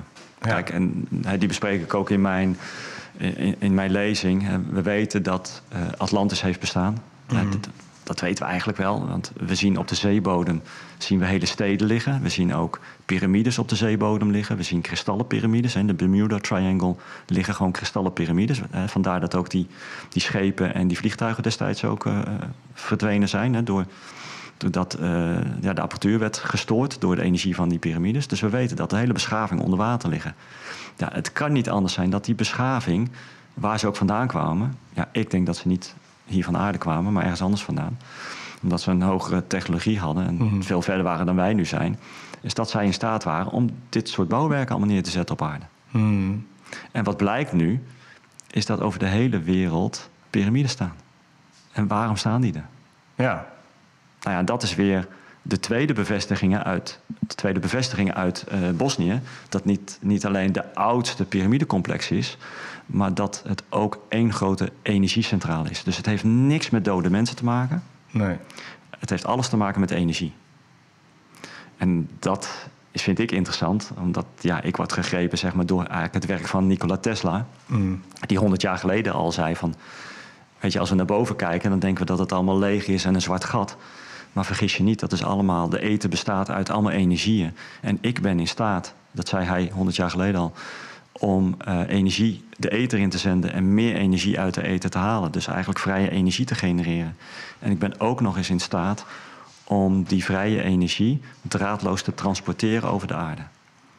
En dat is wat ze hebben ontdekt in Bosnië, dat die grote piramide een energiebeam uit de top de ether in duwt van 28.000 hertz. En nu komt het. Hoe verder je van de piramide afkomt, zou je zeggen dat de straal in zwakte of in sterkte afneemt, zwakker wordt, maar hij neemt juist toe. En dat is eigenlijk wat Tesla zei van dit zijn scalar waves. Ik zend energie de ether in en ik krijg meer energie terug. Dus dat noemde hij scalar waves. En alles in het universum, er is geen tijd en ruimte. Het gebeurt allemaal op hetzelfde moment. En ik krijg gewoon meer energie terug. En dat is wat de ether doet. En we weten inmiddels al, door een hele jonge innovator in Mozambique. Ik weet niet of je de film Thrive 2 hebt gezien. Nee. Kan ik je aanbevelen, iedereen trouwens die nu luistert. Dat is van de familie Campbell. Die hebben Thrive 1 gemaakt en Thrive 2. En dat gaat ook vooral om niet alleen zeg maar, de duistere kant van de wereld, maar ook over nieuwe technologieën zoals vrije energie. Dat er een jonge innovator is in Mozambique. Die heeft een apparaat ontwikkeld die gewoon uit de ether de energie plukt. En dan kan je al die apparaten gewoon opladen, laten draaien, televisie erop laten draaien, zonder dat je aan de stroom zit. Het is er allemaal al. En ik zag nu ook dat Dr. Stephen Greer uit Amerika, die komt nu ook met een nieuwe documentaire, die ook al het bewijs levert dat er al, sinds het Roswell-incident, dat de UFO is gecrashed in Roswell, dat ze sindsdien die technologie bezitten. Wauw. Ik hoorde ook laatst, want zeg maar de mensen die zich bezighouden met die vrije energie worden ook niet heel leuk aangekeken door overheden en dat soort instanties, geloof ik allemaal. Dat druk je het nog voorzichtig uit. Precies. Want ik zag laatst ook op, volgens mij was het Instagram, een Amerikaanse onderzoeker hiernaar. Ja. Die zei van, ze zitten achter me aan en ik wil dit nu opnemen, zodat jullie weten als ik straks verdwijn dat het iets te maken heeft gehad met mijn uitvinding over de vrije energie. Met betrekking tot vrije energie en blablabla. Toen dacht ik van het is zo sick hoe daarop gejaagd wordt, zeg maar. Ja, en dat kan je nu zien zeg maar, met die jonge innovator in Mozambique. Hele leuke vent. Die heeft dan dat apparaat gemaakt. Daar is hij ook vooruitgekomen in Thrive 2. En daar was ook zijn geldschieter kwam aan het woord. Die is ook gefilmd door de familie Campbell. Ja, en die is een paar maanden later onder verdachte omstandigheden gestorven. En dat is een van de rijkste mensen van Mozambique. Joh. Ja, en die leeft al niet meer. Dus zijn geldschieter is er niet meer. Ja, zo gaat het dus. Bizar. Ja, bizar. Maar ook hoe Tesla om het leven is gekomen, toch? Nou ja, ze zeggen dat hij is vermoord in zijn hotelkamer. Ja. En kijk, iemand heeft zijn werk. En dus dit vind ik wel een hele leuke. Ik weet niet of de CIA of de FBI was, een van de twee. Dat dus een voorouder van Donald J. Trump die inval heeft gedaan in zijn huis. En ze zeggen zijn oom volgens mij. Zijn oom? Zijn oom, ja. Dat is het verhaal wat rondgaat. Dat zijn oom heeft het werk van Tesla. Ik hoop het. Ik hoop het. Ik hoop dat er iets mee gaat gebeuren, laat ik het zo maar zeggen. Wie het dan ook heeft, maar het wordt tijd dat we gebruik gaan maken van vrije energie. Want dan gaat de hele wereld veranderen. Ja. Dan verandert de hele wereld. En ben jij hier opgekomen door die piramides? Ja, nou, ik wist eigenlijk wel van het werk van Tesla, maar nooit zo laten indalen. En toen ik eenmaal het werk van die piramides zag, het was 1 en 1, 2. Toen dacht ik, die piramide doet hetzelfde. Die doet hetzelfde. Dus het is gewoon een energiegenerator. Voor welk doeleind dan ook. Hè? Dus als je kijkt naar de piramide op het Gizeh-plateau, waar heel veel mensen zijn geweest. Die 3 grote piramides. En er staan nog 8 kleintjes. Maar die grote piramide, daar is nog nooit een mummie gevonden. Nee. Sterker nog, er is, luister heel goed wat ik nu zeg, want dat weten de meeste mensen niet en het wordt nog steeds verkeerd onderwezen elke dag op elke school in Nederland. Er is nog nooit een mummie gevonden in een Egyptische piramide. Laat dat even indalen. Nog nooit. Nee. Dus tijdens mijn lezingen zegt hij, ja, maar Toetanchamon dan? Dat weet iedereen. Ja, Toetanchamon is gevonden in de Vallei der Koningen, 600 kilometer bij Caïro vandaan. Dus ook nog niet eens daarnaast. Nee. 600 kilometer vandaan bij Luxor in de Vallei der Koningen en Koninginnen. En bijna alle priesters en priesteressen en farao's zijn daar gevonden. En niet in een piramide. Nee. In de piramide is nog nooit wat gevonden. Nog geen tekening, helemaal niks. En je zou toch denken, weet je, als het gebruikt is als graftombe, dan laat je toch een verwijzing achter of een teken of een geschrift voor de overleden dierbaren. Nooit iets gevonden. En ook blijkt in Egypte door holistische tourguides en onderzoekers dat dat gewoon 1 grote energiecentrale is. En Napoleon die heeft een nacht doorgebracht in de koningskamer. Die heeft in die sarcofaag gelegen. Want er staat een sarcofaag in die koningskamer. Alleen die is niet gebouwd voor de doden, maar die is gemaakt voor de levenden, voor zelfheling, voor het regenereren van het lichaam. Dus die piramides die zijn gebouwd voor onder andere regeneratie van het lichaam, maar voor veel meer dingen. Het is een resonantiekamer. Want die koningskamer bestaat uit graniet. En graniet bestaat voor 100% uit kristallen en voor 50% uit kwarts. En we weten van kwarts, dat trilt zo lekker stabiel. Vandaar dat kwarts wordt gebruikt in je horloge, in je kwartshorloge. En wat er gebeurt in die koningskamer is dat de Schumann-resonantie, en dat is 7,83 hertz, die wordt daar... Dat is de trilling van de aarde, Dat is toch? de trilling van de aarde. Ja, dat is de, zeg maar, de hartslag van de aarde.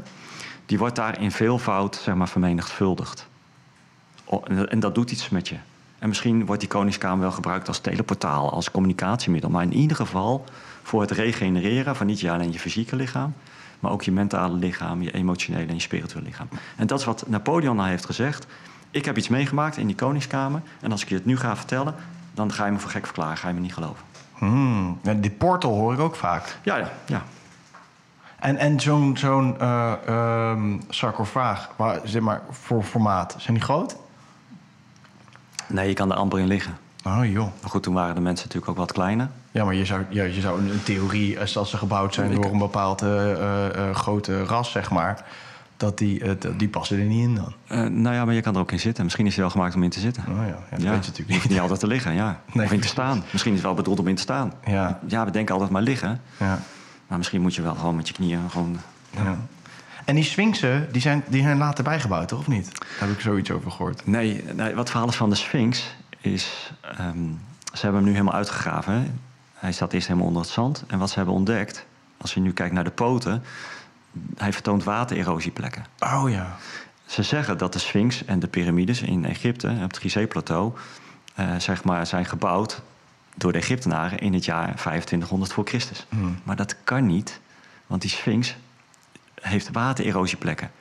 En tussen nu en 10.000 jaar voor Christus heeft daar geen water gestaan. Nee. Dus dat betekent dat die gebouwen ouder moeten zijn dan 2500 voor Christus. Oh ja. Ik denk, maar goed, dat is mijn theorie. Kijk maar naar de kop van de Sphinx. Want die ziet er nu uit als een farao. Maar het is een leeuw. Dus die Egyptenaren, toen ze aankwamen in dat land, stonden die bouwwerken er al. Die hebben de kop eraf gehaald en hun eigen kop erop gezet. Dat is waar ik in geloof. Ze zijn veel ouder. Van ver voor 10.000 jaar voor Christus. Dat is inderdaad het bewijs door de watererosie dat ze dus ouder zijn. Ja, ze zijn ouder. Willem Witteveen, dat is een hele goede onderzoeker. Dat is een collega van mij die ook heel veel lezingen geeft. Die zegt van, als je kijkt naar die 3 grote piramides, die vertegenwoordigen de aarde en de 2 binnenplaneten. Mercurius en Venus. Dat zijn de 2 binnenplaneten. En die stonden 10.000 jaar, 472 voor Christus... precies zo uitgelijnd zoals ze uitgelijnd staan daar op het plateau. En dat is zeg maar de bouwdatum, dat is wat hij zegt. Nou, ik ga daar een heel eind. Een van de beste analyses vind ik die ik tot nu toe heb gezien. Ja. Ja. En hoe staan die allemaal met elkaar in verbinding, die piramides? Ja, die staan wel met elkaar in verbinding. Sowieso met het water, hè, want ze zorgen... Die Sphinx is niet alleen een poortwachter... Het is niet alleen een leeuw die als poortwachter dient... maar het is een waterbassin. Dat is de primaire functie van de Sphinx. Het water wordt opgevangen onder de Sphinx... en dan wordt onder natuurlijke druk... wordt het water naar boven gepompt... en dat noemen ze de fontein van Heron... omdat water is nodig in een piramide... om uiteindelijk die energiebeam te kunnen krijgen. Want wat doet een piramide? Die zorgt ervoor dat het elektromagnetisme van de aarde zelf... Hè, want de aarde is ook gewoon een levend wezen... met een bepaalde elektromagnetisme, met een bepaalde frequentie... en die frequentie wordt gebruikt en die wordt opgebouwd, die wordt versterkt. En daar heb je een aantal natuurelementen voor nodig. Water, de vorm, materiaal, kwarts, de ligging... ten opzichte van planeten en sterren... maar ook wat er in de grond zit aan ijzer. IJzer is ook een versterking, geeft een versterking. En al die elementen samen zorgen ervoor dat die beam eruit komt. Dat is wat hij doet. Dus er gaat eigenlijk een vortex ontstaat er door al die elementen. Ja. En dus eigenlijk, hè, als ik het goed begrijp... zou het zo dus kunnen zijn geweest dat destijds toen die dingen gebouwd werden... dat die beschaving die ze gebouwd heeft... Ja. dus een vooruitstrevende beschaving was... in ieder geval die meer wist op bepaalde vlakken dan dat wij dat nu weten... Ja. En dus gebruik maakte van in ieder geval vrije energie. Ja, van de natuurelementen. Gewoon de kracht uit de natuur. Voor verschillende doeleinden. Hè. Dus in ieder geval zelfheling, dat weten we wel. Dat zien we bijvoorbeeld in Bosnië. Doen ze allerlei onderzoeken naar... is de longcapaciteit toegenomen, bloedwaardes... en allerlei andere fysieke zaken. Nou, dat weten we. Dat die energie onder de grond bij die piramides... dat doet iets met mensen op fysiek niveau. Dus het doet iets aan de regeneratie. Dat is 1. Ja, maar ook voor vrije energie, dat weten we ook. Dat is eigenlijk feit 2.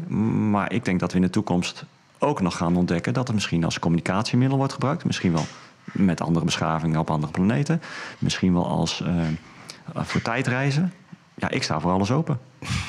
Hey, Jij ook, na een ruime jaar de Trueman Show... kan ja, ik toch? inmiddels herkennen dat ik voor alles open sta. Ja, ook, ik ook. ja. Ik ook.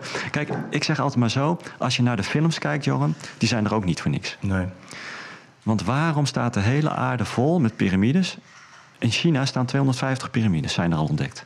Er is geen onderzoeker die daar onderzoek mag plegen. Letterlijk staan daar hekken omheen... dus iedereen wordt er vanaf gehouden.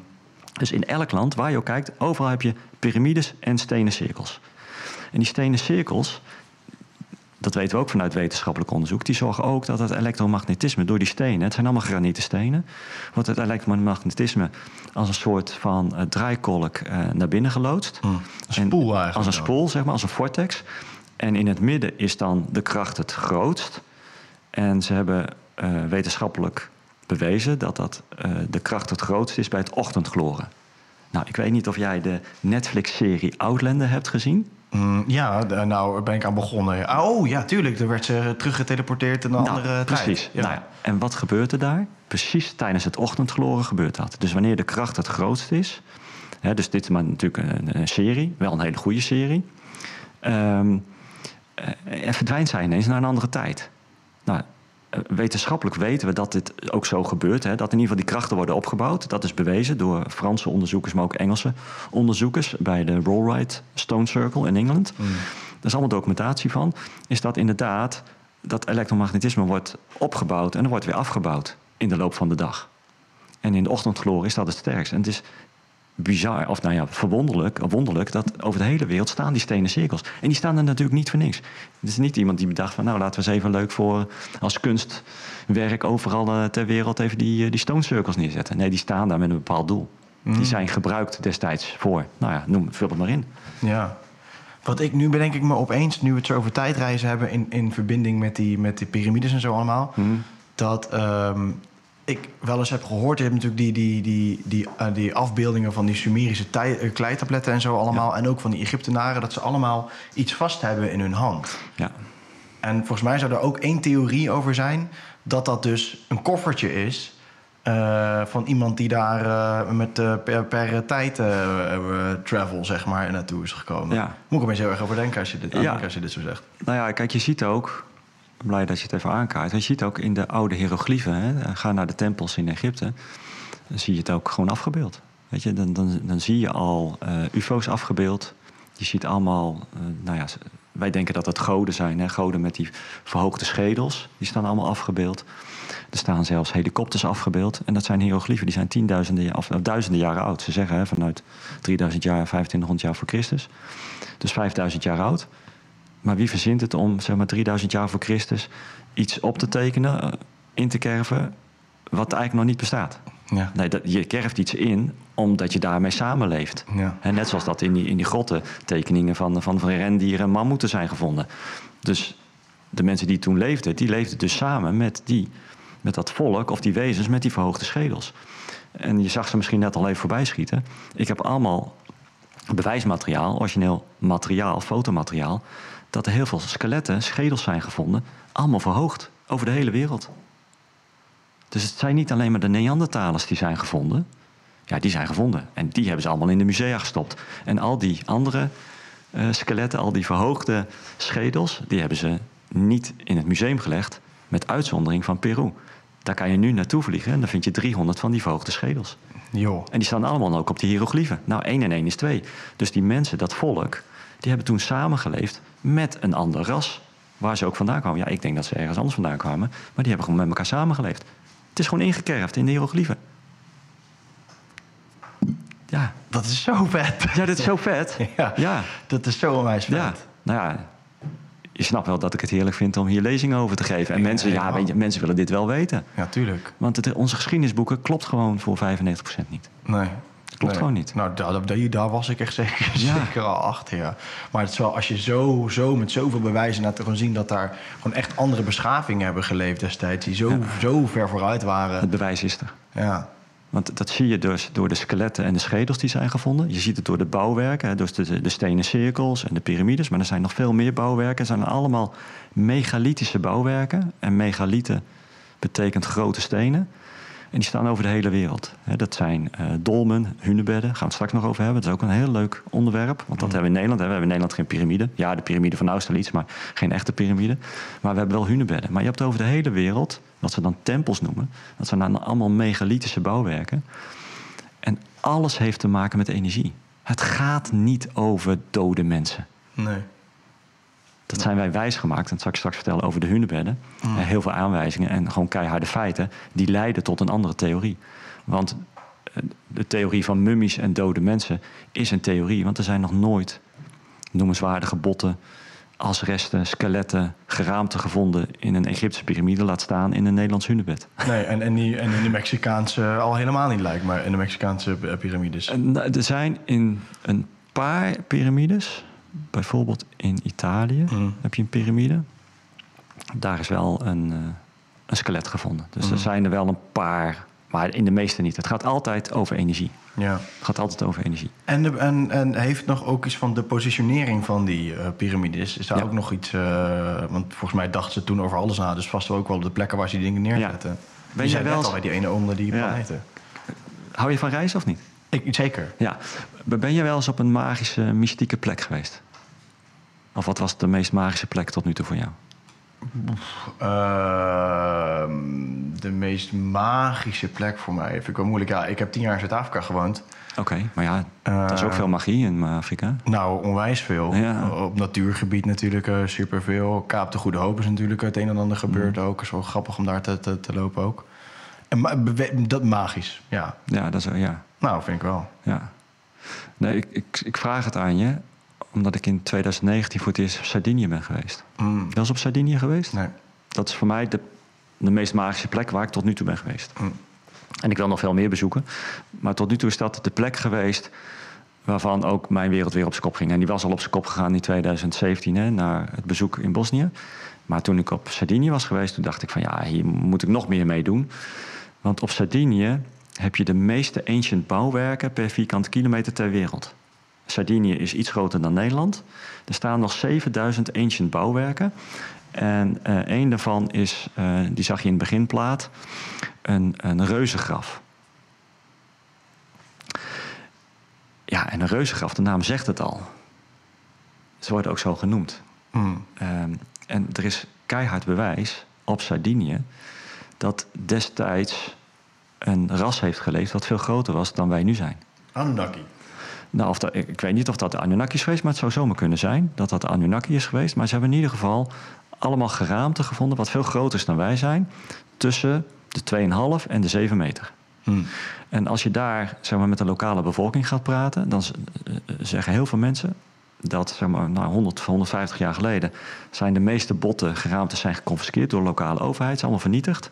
Staat ook op de website van het Smithsonian Instituut in Amerika.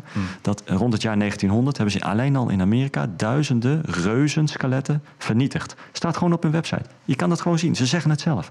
Dus ook hier is het gewoon in open zicht. Maar het leuke is van Sardinië is dat als je dan in contact komt met zo'n lokale boer, die zegt, ja, ik heb van mijn vader of van mijn opa, heb ik nog een kies. Zo'n kies komt er dan tevoorschijn, zo'n kies gekregen. Of zo'n dijbeen, heel groot. Nou ja, dat wezen moet 5 meter zijn geweest. Maar je ziet ook op het hele eiland nog 27 reuzengraven. En wat je daar ziet, je ziet daar oude nederzettingen, necropolie en reuzengraven. Nou, in de nederzetting hebben ze gewoond. De necropolie, daar werd het gewone volk onder de grond bijgezet. Ook heel mooi hoor, echt. Ze hebben tijd en energie erin gestoken om heel mooi in gangenstelsels onder de grond in gesteenten allemaal kamertjes te maken om de mensen, het gewone volk, in urnenpotjes bij te zetten. Maar wat je ook ziet, is bijna bij elke nederzetting vind je nog een reuzengraf. En daar werden zeg maar, het hoofd van het volk, misschien wel de Anunnaki, die veel groter waren, in dat reuzengraf bijgezet. Dus de priesters en de priesteressen werden daarbij gezet. Nou, en de energie die ik in en om het reuzengraf heb ervaren, dat was mindblowing. Dat heeft bij mij ervoor gezorgd dat mijn hartchakra een nieuwe balans heeft gekregen. En doordat mijn hartchakra zeg maar, op een hoger niveau is getild, ben ik zeg maar, op mentaal, fysiek, spiritueel en emotioneel niveau zeg maar, geuplift. Ja, iets anders kan je. Het is moeilijk om te omschrijven. Maar ik hoop dat jullie een beetje een idee hebben dat daar met mij iets mystieks is gebeurd, waar ik tot op de dag van vandaag is dat niet weg geweest. En dat heeft echt iets met me gedaan. Wauw. Ja, en dat zit er nog steeds. En doordat ik daar ben geweest. Dus daar heerst daar is nog een energie aanwezig wat iets doet met je. Nou ja, toen ik daar vandaan kwam, dacht ik van ja, ik wil rondleidingen geven op Sardinië. Maar ja, toen kwam corona. Dat werd mijn eerste reisje, want ik had met 5 mensen die wilden graag mee als proef. Maar ja, dat moest ik cancelen, want toen kwam corona. Maar ik wil dat nog steeds doen. Nou ja, toen dacht ik, nou ja, als dat niet in Sardinië kan, dan doe ik het wel in Nederland. En toen ben ik de Hunebed-excursies 2.0 gaan organiseren. Heel cool. Ja, Art, want die hunebedden, nou ja, ik wist al dat je er iets over wilde gaan vertellen. Ja. Maar die hebben mij eigenlijk nog wel een stoffig imago. Maar eigenlijk toen ik me dat bedacht, dacht ik ook van, oh ja, maar dat betekent dus dat er waarschijnlijk wel ook daar weer een hoop over te vertellen valt. Ja, absoluut. Ja, dat heeft zeker een stoffig imago. Ja, ik denk dat de meeste Drentenaren niet eens trots zijn op de hunebedden. Nee. En dat zouden ze eigenlijk wel moeten zijn. Ja? Zo'n trots als een Fries, zou ik zeggen. Want ze hebben geen idee wat daar staat. Maar dat komt omdat mensen niet helemaal juist zijn voorgelicht. Ook daar weer. Ook daar weer, ja. En ga het zelf ervaren. Maar daar is heel wat over te vertellen. Ja, hoe ben jij op die... Was dat een logische vervolgstap eigenlijk op de piramides? Ja, eigenlijk wel. Want als je het over megalithische bouwwerken hebt... Kijk, megalieten zijn grote stenen. Dat zijn altijd kristallen. En die staan over de hele wereld. En ja, ik vind het leuk om te reizen... maar ik moest toch wel een beetje met schaamrood op de kaken toegeven... dat ik nog nooit bij de Nederlandse hunebedden was geweest. Ja. Dus ik ben echt voor het eerst pas in 2019 bij de hunebedden geweest. En dat is vreemd, want meestal kom je dan wel met een schoolreisje... of met je ouders. Ik weet niet of jij er wel eens bent geweest, of schoolreisje of zo. Nou, geen schoolreisje, maar ik ben er wel een keer geweest. Ja, ik denk dat bijna elke Nederlander is wel eens een keer bij de hunebedden geweest in Drenthe. Kijk, toch sowieso is Drenthe een is prachtige natuur, het is nog rustig, een rustig gedeelte van Nederland. Ja, ik vind het heel prachtig. Alleen je komt er niet zo snel, zeker niet. Ja, ik woon hier in Lelystad, dus dan kom je niet zo snel in Drenthe. Nee. Maar toen dacht ik van ja, zeker in die coronatijd, het toch wat lastig om te reizen. Hoewel ik gewoon wel ben gaan reizen, maar dan alleen maar met de auto. En toen dacht ik van hé, wij hebben ook die megalithische bouwwerken. En ik wist daar niks van af. Dus ik ben maar eens naar het Hunebedcentrum in Borgen gegaan. Met mijn partner, met Ellen. Om te kijken wat daar is. Ja, en dan, als je daar onderzoek naar doet, dan val je ook van de ene in de andere verbazing. Ja, en dat is leuk om over te hebben.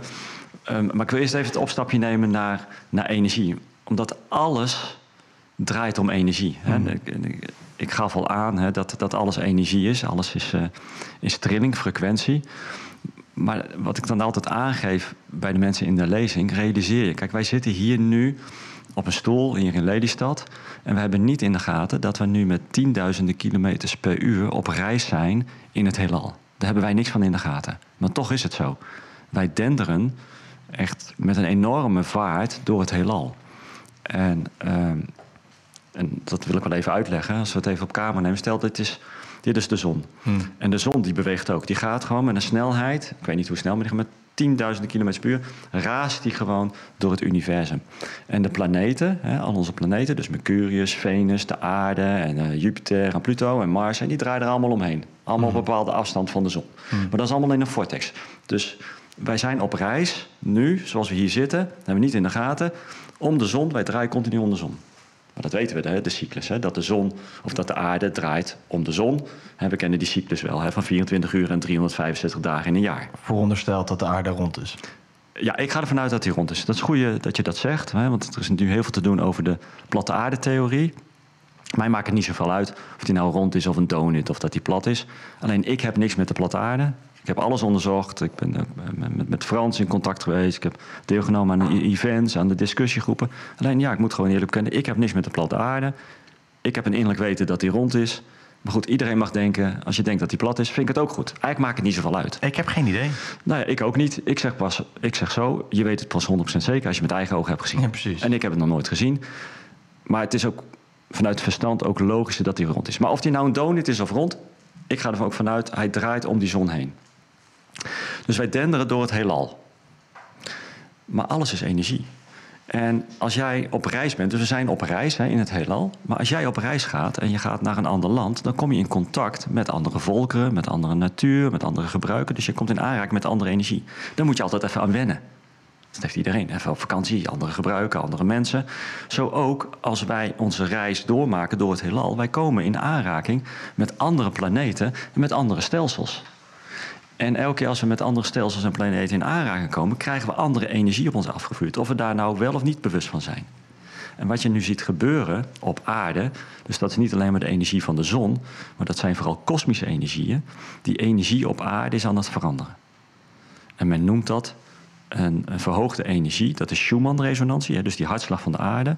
Dat kunnen we ook meten. Die is aan het fluctueren. Hè? De ene dag is die 10 hertz, en dan is die weer 7 hertz, en dan is die 15 hertz, en dan uitschieten ze naar 46 hertz.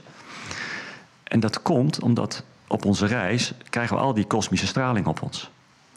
En die aarde is gewoon een nieuwe balans aan het teweeg brengen voor zichzelf. En dat zien we ook omdat het elektromagnetisme op aarde verandert. We zien dat het magnetisch noorden is met 60 mijl per jaar aan het verschuiven richting Siberië. Dat betekent dat elke dag over de hele wereld, elk vliegveld moet zijn coördinaten aanpassen. Want anders zet de piloot zijn vliegtuig naast de landingsbaan. Nou, dat wil je natuurlijk niet. Elke dag moet dat aangepast worden, omdat het magnetisch noorden gewoon elke dag beweegt. Maar hij beweegt in verhoogde tempo. 60 mijl per jaar.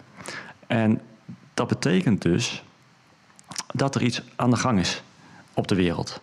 En nou ja, niet iedereen voelt dat. Maar heel veel mensen zijn zo wel, ja, het voelt raar met de energie. Ik weet niet precies wat er aan de hand is. Maar die hebben wel het idee dat er iets aan het veranderen is. En dat is ook zo, omdat we worden blootgesteld aan veel meer lichtenergie. Dat is het eigenlijk. Mm-hmm. Waardoor dat magnetisme verandert. En we weten ook, wetenschappers weten, dat in het leven van de aarde, dat het al vaak is voorgekomen dat het magnetisch noorden het zuiden werd en andersom. Mm. Maar als dat gebeurt, dan verandert ook het klimaat.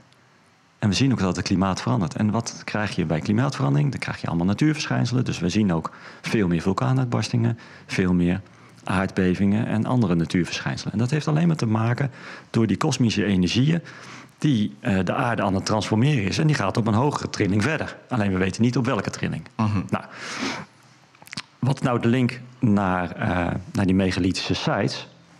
Dat staat hier al op scherm. Het grootste geheim zijn de stenen zelf. En ik vind het, ik moet er eigenlijk ook nog wel om lachen, dat elke archeoloog tot nu toe is voorbij gegaan aan het grootste geheim, aan het bouwwerk zelf. Dus wat hebben ze gedaan? Sinds 1900, onder leiding van Van Giffen, hier in Nederland, zijn ze gaan zoeken in en om het hunebed van wat vinden we aan potjes, pannetjes, pijltjes en dat soort dingen. En maar graven en maar afstoffen. En niemand is op het idee gekomen, ik moet erom lachen, om die stenen zelf te onderzoeken. Want het grootste geheim zijn die stenen zelf. En daarom zeg ik van, die hunebed-excursie 2.0, dat is echt heel erg hip. Want die stenen, die hunebedden, zijn alive en kicking. Want die kristallen, die stenen bestaan 100% uit kristallen en 50% aan kwarts, die nemen informatie op. Dus ook die kosmische energieën en al die energieën wat daar heeft plaatsgevonden in het verleden, dat zit in die stenen. Nou, en dan haken heel veel mensen af, en dat snap ik. Dus misschien haken nu mensen af, maar dan wil ik toch eventjes naar de luisteraar van pak je mobiele telefoon eens. Verzend naar mij eens even een video of een afbeelding. Hoe doe je dat? Ja, met mijn telefoon. Ik zeg, wat zit er in je telefoon? Een chip. Waar is die chip van gemaakt? Maar dat weten de meeste mensen niet. Nou, ik kan je vertellen, die is van kwartszand gemaakt. Elke chip is van kwartszand gemaakt. Wat is kwartszand? Kwarts. Waarom kwarts? Kwarts heeft 10 keer een grotere opnamecapaciteit dan lithium. Nou, lithium weten we ook, die gebruiken in onze elektrische auto's. Kan heel veel energie opslaan. Wat denk je wat er gebeurt met al die stenen? Kijk eens hoe groot zo'n steen is. Wat denk je wat daarin past aan informatie? Dus we geloven wel dat wij dus afbeeldingen en video's van mobiele telefoon naar een andere mobiele telefoon, naar computer, draadloos kunnen verzenden. En dat staat dan inderdaad op mijn telefoon, ik kan het je laten zien. Maar als we het hebben over energieën in stenen, wat eigenlijk hetzelfde materiaal is, want dat zijn ook kristallen, dan geloven we het niet. Nou, ik kan je vertellen, hier kan heel veel meer dan op jouw telefoon, en welke computer dan ook, hier kan een enorme hoeveelheid, zit hier informatie in. Alleen de vraag is, hoe gaan we die informatie eruit halen? Nou ja, dat is natuurlijk wat we in de toekomst zo leuk is. Dat vind ik leuk om te ontdekken. Van hoe gaan we de informatie die in die stenen zit, hoe gaan we die eruit krijgen? Nou ja, voorlopig kunnen we gewoon gaan ervaren en voelen. Dus daarom neem ik ook mensen mee naar Drenthe, om gewoon zelf eens te ervaren, wat is nou de magie van zo'n plek? Want het zijn geen zielig hoopje stenen. Deze stenen zijn alive en kicking. En de een meer dan de ander. Dus ik ga met mensen naar die plekken toe om te ervaren wat daar is aan energie. Nou ja, dat doen we ook met muziek en met sessies in een piramide. En mensen ervaren gewoon van, hier is iets. Net zoals dat de meeste sceptische mensen naar Bosnië gaan en daar ook ervaren van, hier is iets. We kunnen het niet verklaren met het verstand, maar je voelt gewoon, er verandert iets in je, het doet iets met je, er is iets. Net zoals jij op Sicilië hebt meegemaakt. Ja, Sardinië. In Sardinië. Ja. Maar wat ik ook onder de grond in Bosnië heb meegemaakt. Want daar heerst ook een hele bijzondere energie onder de grond. Waar het heel erg puur is. Daar is ook iets van een, ik noem het, Ellen zegt van mij, die paranormaal begaafd is, van het is een buitenaardse energie. Nou, ook zo hier, in dat mooie Drentse landschap, heb je bepaalde krachtige hunebedden met een hele sterke energie. Wat iets met je kan doen. Wat je op dat moment ook nodig hebt. Nou, ik vind dat interessant om te onderzoeken. Nou ja, er zijn ook wel manieren om energieën te onderzoeken. Bijvoorbeeld met wiggelroedes. Dus als we daar naartoe gaan, doe ik ook een basisworkshopje wiggelroede lopen. Dat vinden mensen ook leuk. Om bijvoorbeeld eens waterstromen te ontdekken. En dan zie je dat zo'n hunebed precies op een waterstroom is geplaatst. En dat is niet voor niks. Net zoals met die piramides. Die zijn ook altijd geplaatst bij water of boven water. Omdat water nodig is om de energie van de aarde te versterken en samen met het materiaal tot iets teweeg wordt gebracht. Wat dan ook.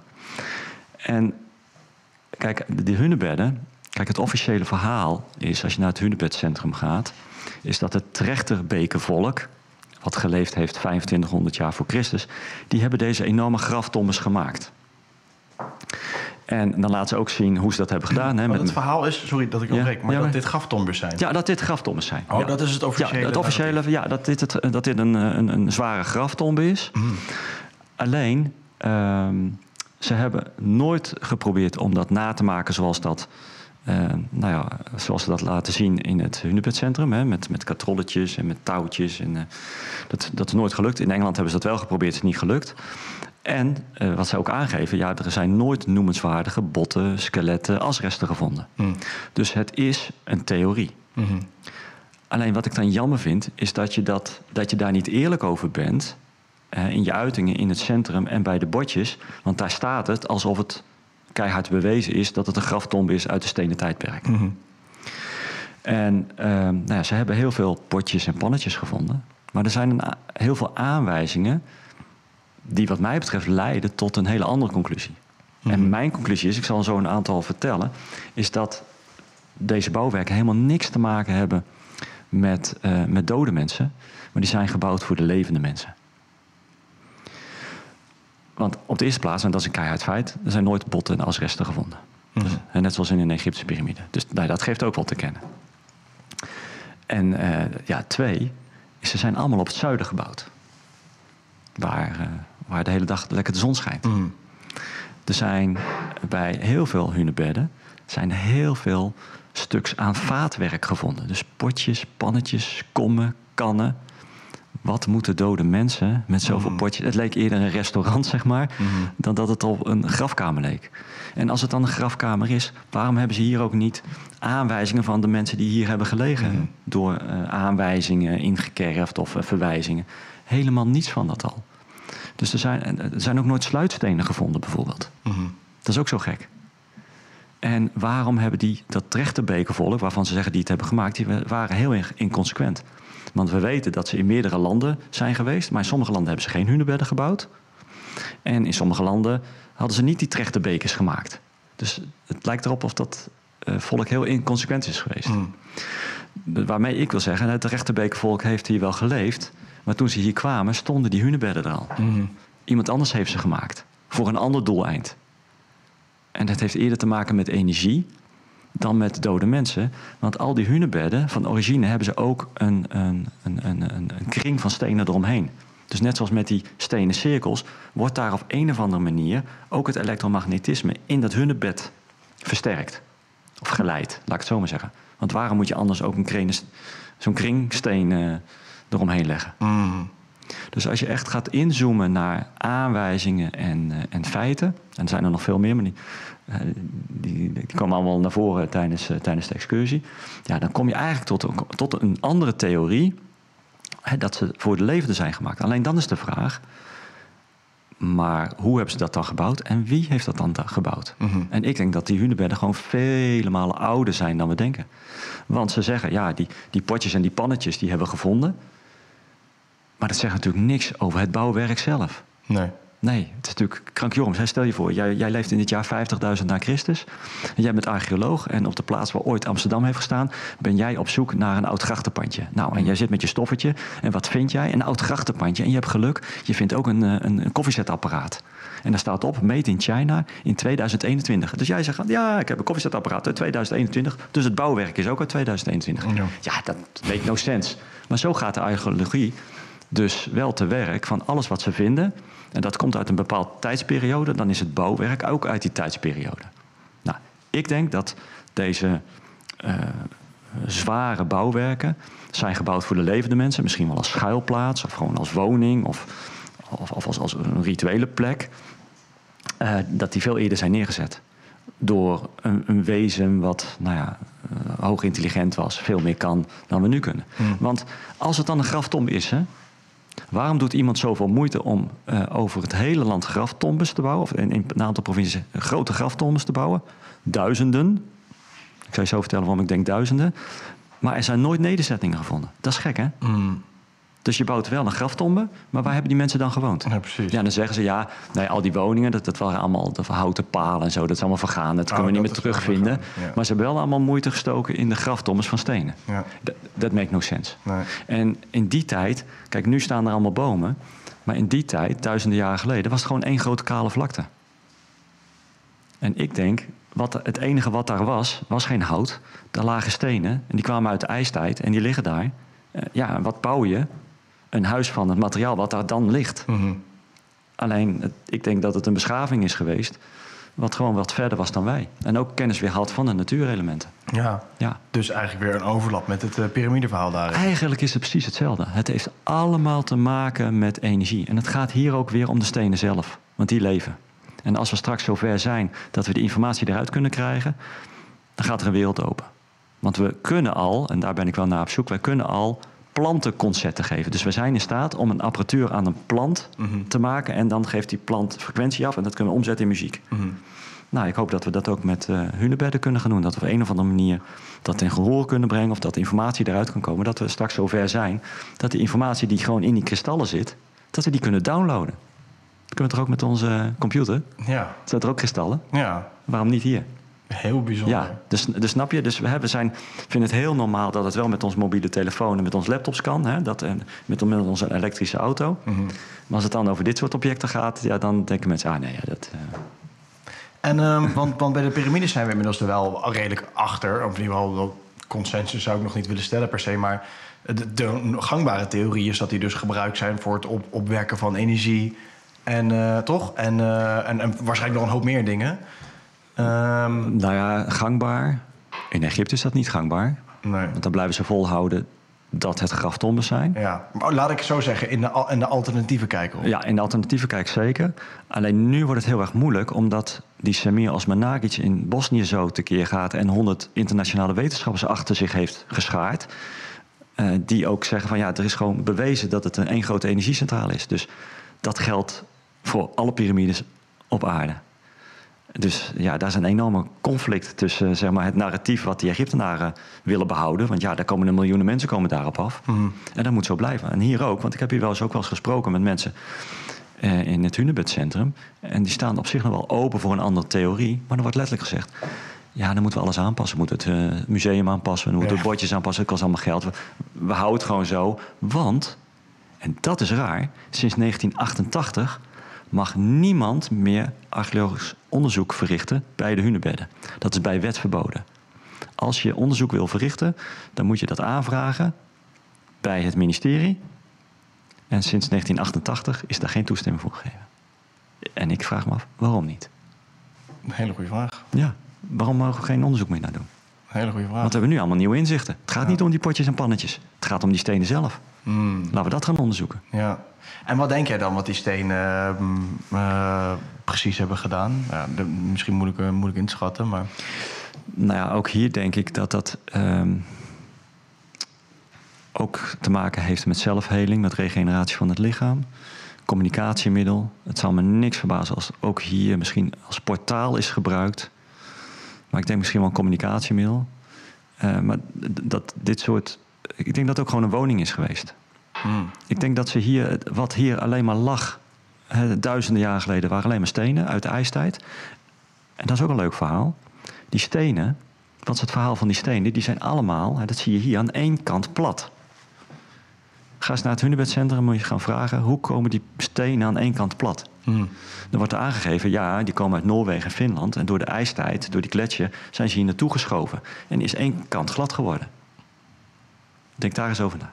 En jij denkt dat een steen duizenden kilometers vanaf Noorwegen naar Nederland nooit is omgerold, nooit een andere steen is tegengekomen waardoor die op een andere kant is verder gaan schuiven. Jij denkt dat het één lange glijbaan is geweest van 1700 kilometer, dat die maar op één kant is blijven glijden, waardoor één kant glad is geworden? Nou, als je daar naartoe gaat, dan kan ik je laten zien dat als je twee stenen, namelijk als je die bekijkt, dan kan het niet anders dat die op elkaar hebben gezeten vroeger. En ik zeg, die stenen zijn hier ter plekke gesplitst. Ze zijn hier gespleten. Dus er is hier iemand bezig geweest die een techniek had, 1000 jaar geleden, om granieten stenen van tonnen zwaar hier ter plekke te splitsen. Dat is mijn theorie. Want ik geloof er niet in dat al die stenen, het is wel toevallig, hè? Al die stenen die blijven allemaal 1700 kilometer op één kant Het is mooi schuiven. wat er dan moet gebeuren om zo'n narratief in stand te houden, zeg maar. Wat je erbij moet halen. Ja. Allemaal van onlogische bullshit, zeg maar. Knap bedacht. Heel knap bedacht. Alleen ik vind het niet fair naar de mensen toe. Dus, en ik zeg ook tegen iedereen, weet je, ik heb ook de wijsheid niet in pacht. Het is ook voor mij een theorie, net zoals dat de graftom een theorie is. Alleen ik heb heel veel aanwijzingen die anders doen vermoeden. Ja. En ik laat je gewoon wat dingen ervaren. Dat inderdaad het is daar magisch en dat kan je voelen. Denk je dat we de tijd gaan meemaken? Dat we dit met meer zekerheid kunnen stellen? Of dat we inderdaad echt achter de informatie kunnen komen die in dit geval in die stenen zitten? Of dat we de technieken... Ik stel nu veel vragen bij elkaar, maar het komt een beetje op hetzelfde neer. Ja. Maar de technieken van die piramides weer kunnen... Tesla zijn werk weer kunnen gaan oppakken, weet je wel? Ja, ik denk het wel. Want dat heeft alles te maken met het grote ontwaken. Met dat er heel veel lichtenergie op aarde wordt afgevuurd. Dus eigenlijk, wat ik zeg, er is geen ontkomen aan. Dus alles gaat letterlijk en figuurlijk in het licht komen. Dus alle waarheden gaan boven tafel komen. Hè? Dus niet alleen beerputten gaan open, maar ook nieuwe technologieën komen tevoorschijn. Want iemand weet het. Het is allemaal beschikbaar. Alleen het wordt verborgen gehouden. En ze kunnen dat niet langer verborgen houden. En dat is ook deze tijd. Hè? Een grote cyclus is nu aan het eindigen. Hè? Dat noemen we even de vissentijdperk. We gaan naar het Aquarius-tijdperk. We krijgen veel meer kosmische energieën. Dus ja, niemand kan dat tegenhouden. Niemand kan dat tegenhouden. Alles gaat letterlijk in het licht komen. En je ziet het aan de aarde, want de aarde is gewoon bezig met een nieuwe balans aan het vinden. En dat duurt gewoon een aantal jaren. Kijk, we dachten altijd dat het zou gebeuren tijdens 2012. Maar ja, er is geen tijd in het heelal. Dus er is toen wel iets in gang gezet. Alleen de aarde heeft tijd nodig om een nieuwe balans te creëren in die verhoogde kosmische energieën. En wat wij te doen hebben, wij als mens, wij moeten daarin mee. Wij moeten daar ook onze plek in vinden. Of we moeten de aarde verlaten. Maar die aarde gaat wel. Dus wij moeten het universum in onszelf weer terug zien te vinden. Want wij denken altijd, wij zijn op reis in het universum. Ja, dat is wel zo. Maar het universum zit vooral in ons. Want alles is met elkaar verbonden. Tot op het kleinste niveau. Tot het grootste niveau. Dus als je ziet de bewegingen van een stelsel, van het melkwegstelsel, is ook een vortexbeweging, maar heeft dezelfde verhoudingen als het kleinste niveau in je lichaam. En dat noemen we de heilige geometrie. Ontdekt door Fibonacci in 1170. Fibonacci sequence. Ja, weet je, misschien wel leuk. Dat vond ik heel erg grappig om te ontdekken. Weet je hoe Fibonacci, hoe die hier op aarde is gekomen, hoe die is geboren? Welke naam? Nee. Leonardo von Pisa. Echt waar? En ik ben geboren als Leonardus Pisa. Dat meen je niet. Ja, dus ik heb er ook een boekje over geschreven. Dit boekje, It's Time. Heb ik ooit een keer geschreven. Ik kwam daarachter. Ik denk, Fibonacci is geboren als Leonardo von Pisa. En ik ben geboren als Leonardus Pisa. Ik denk, nou, daar moet ik iets over schrijven. Ja, nice. Kun je dat, want ik vind dat nog wel een soort van... Ik heb daar best wel veel over gelezen en bekeken en zo, maar toch best wel moeilijk nog uit te leggen, die Fibonacci sequence, zeg maar. Want dat is hoe dat in zijn werk gaat, eigenlijk. Ja, nou ja, eigenlijk is het heel simpel. Ik weet niet of we het op camera kunnen krijgen. Dat gaan we even aan David vragen. Welke camera? David, die camera. Kijk, de Fibonacci-reeks is een reeks waarbij je de twee voorgaande getallen bij elkaar moet optellen en dan krijg je het volgende getal. Ja. Dus we beginnen met 0, dan krijg je 1, 0 en 1 is 1. 1 en 1 is 2. En dan krijg je 2 en 3, of 2 en 1 is 3.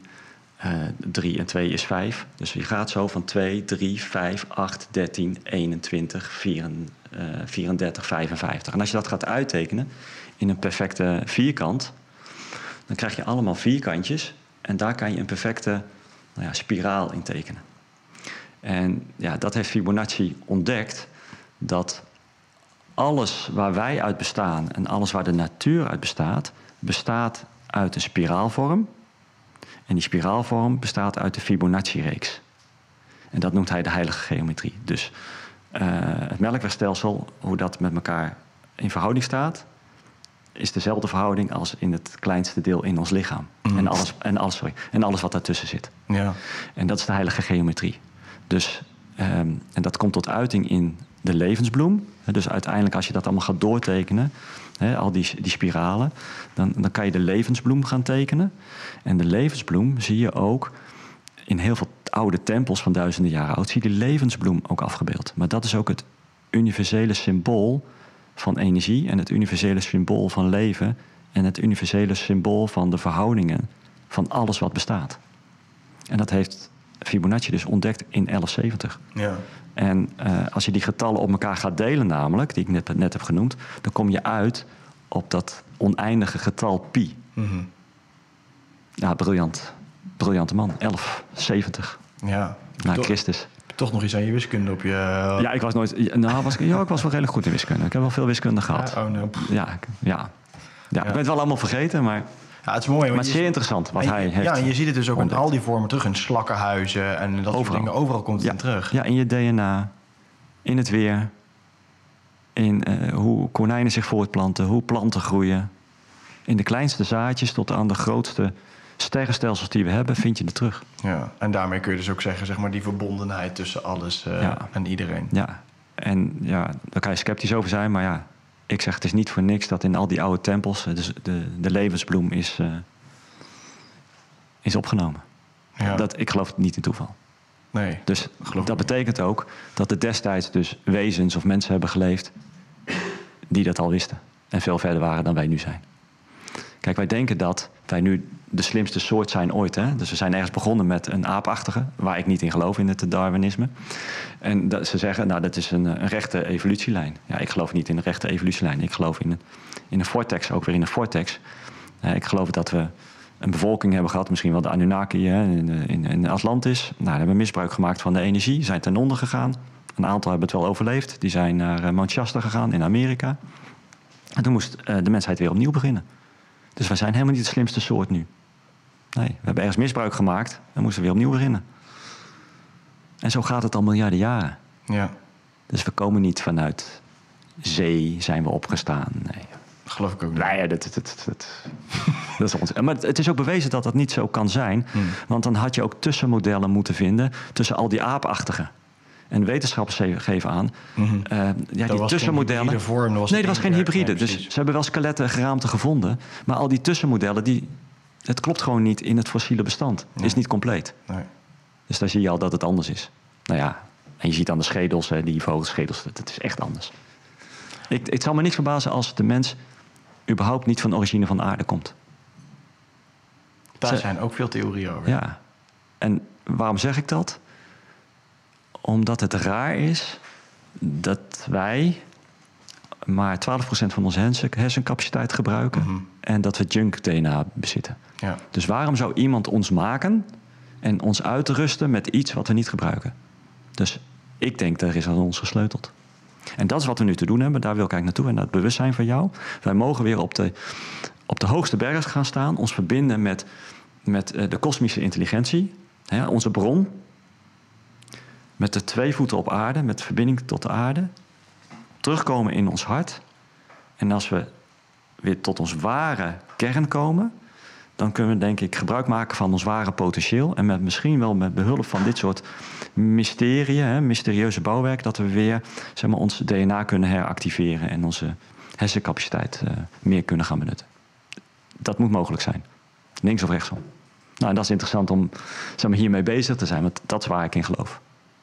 Want het is niet logisch dat we maar 12% gebruiken en dat we junk DNA hebben. Nee. Dat is gewoon echt niet logisch. Nee. Nou, en ik vind zelf dat ik merk dan zelf al wel dat je hem... dan heb ik het ook niet zo over DNA. En ik voel dat ook zo, zoals jij dat net zegt. Maar dat we überhaupt onze potentie al totaal niet aan het benutten zijn nu, weet je wel. Van hetgeen wat wel actief al is. Ja. Laat staan inderdaad van al hetgene wat weg wordt geschreven als junk DNA. Ja. Als je dat weer zou kunnen activeren, inderdaad. Ja, en je weet gewoon, er zijn nu mensen, maar vooral kinderen op aarde, die meer vermogens hebben dan jij en ik. Die zijn er. Daar ga je binnenkort wat mee doen, heb ik gehoord. Is zeer waarschijnlijk. Zeer waarschijnlijk, ja, en dat is wel interessant. En dat is ook weer, je kan dus niet alleen maar bouwwerken bezoeken, maar dus ook mensen hier op aarde bezoeken die gewoon verder zijn op dat gebied. Hè. Dus we noemen dat dan paranormaal begaafd of zo, maar die gewoon hun potentieel hebben benut. En net zoals dat ik samenleef met Ellen, die paranormaal begaafd is. En gewoon helderhorend is, helderruikend, heldervoelend, helderwetend. Ja, zo is zij geboren. Is zij de enige uitverkoren? Nee, natuurlijk niet. En er zijn er veel meer. En er worden er steeds meer geboren. Die echt wel bijzondere dingen kunnen. En die zijn er. Mooie vooruitblik ergens ook wel. Ja, zeker. Art, mag ik jou vriendelijk bedanken hiervoor, man. Graag gedaan, Johan. Ik vond het super interessant. Ik zei het net al tegen je eventjes van... lang met dit soort onderwerpen wilde ik al mee aan de slag. Maar tot nu toe niet gevonden. En ja, ik vind dit geweldig. Ik hoop dat ik er nog meer over dingen mag maken. En ik hoop vooral dat jij jezelf bezig blijft houden met deze uit de hand gelopen hobby. Ja. Je weet te veel over en het is heel interessant. En het is ook mooi dat je niet soort van stelt dat het op een bepaalde manier is. Nee. Maar dat je andere mogelijkheden bespreekbaar maakt. Precies. En dat is denk ik... maar dat is het allerbelangrijkste wat je zegt. Weet je? Het is ook een theorie, maar vooral ook mensen zelf laten ervaren. Jij bent ook van mensen bij elkaar brengen, hè, wat je nu ook tegenwoordig doet.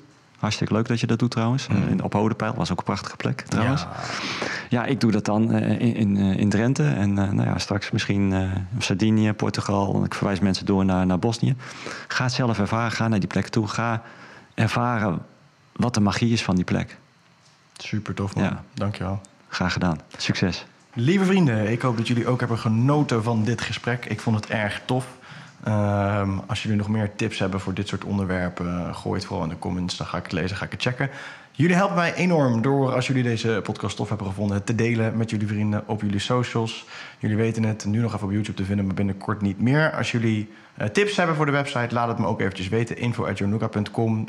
Daar kan je me ook een mailtje naartoe sturen. Wil je iets bijdragen? Een financiële bijdrage kan je ook doen, is erg welkom. Kan via www.journuka.com. Dank jullie wel voor jullie steun. Dank jullie wel voor het delen. Ik zie jullie snel weer op dit kanaal en anders op een van de events. Tot snel. Ciao.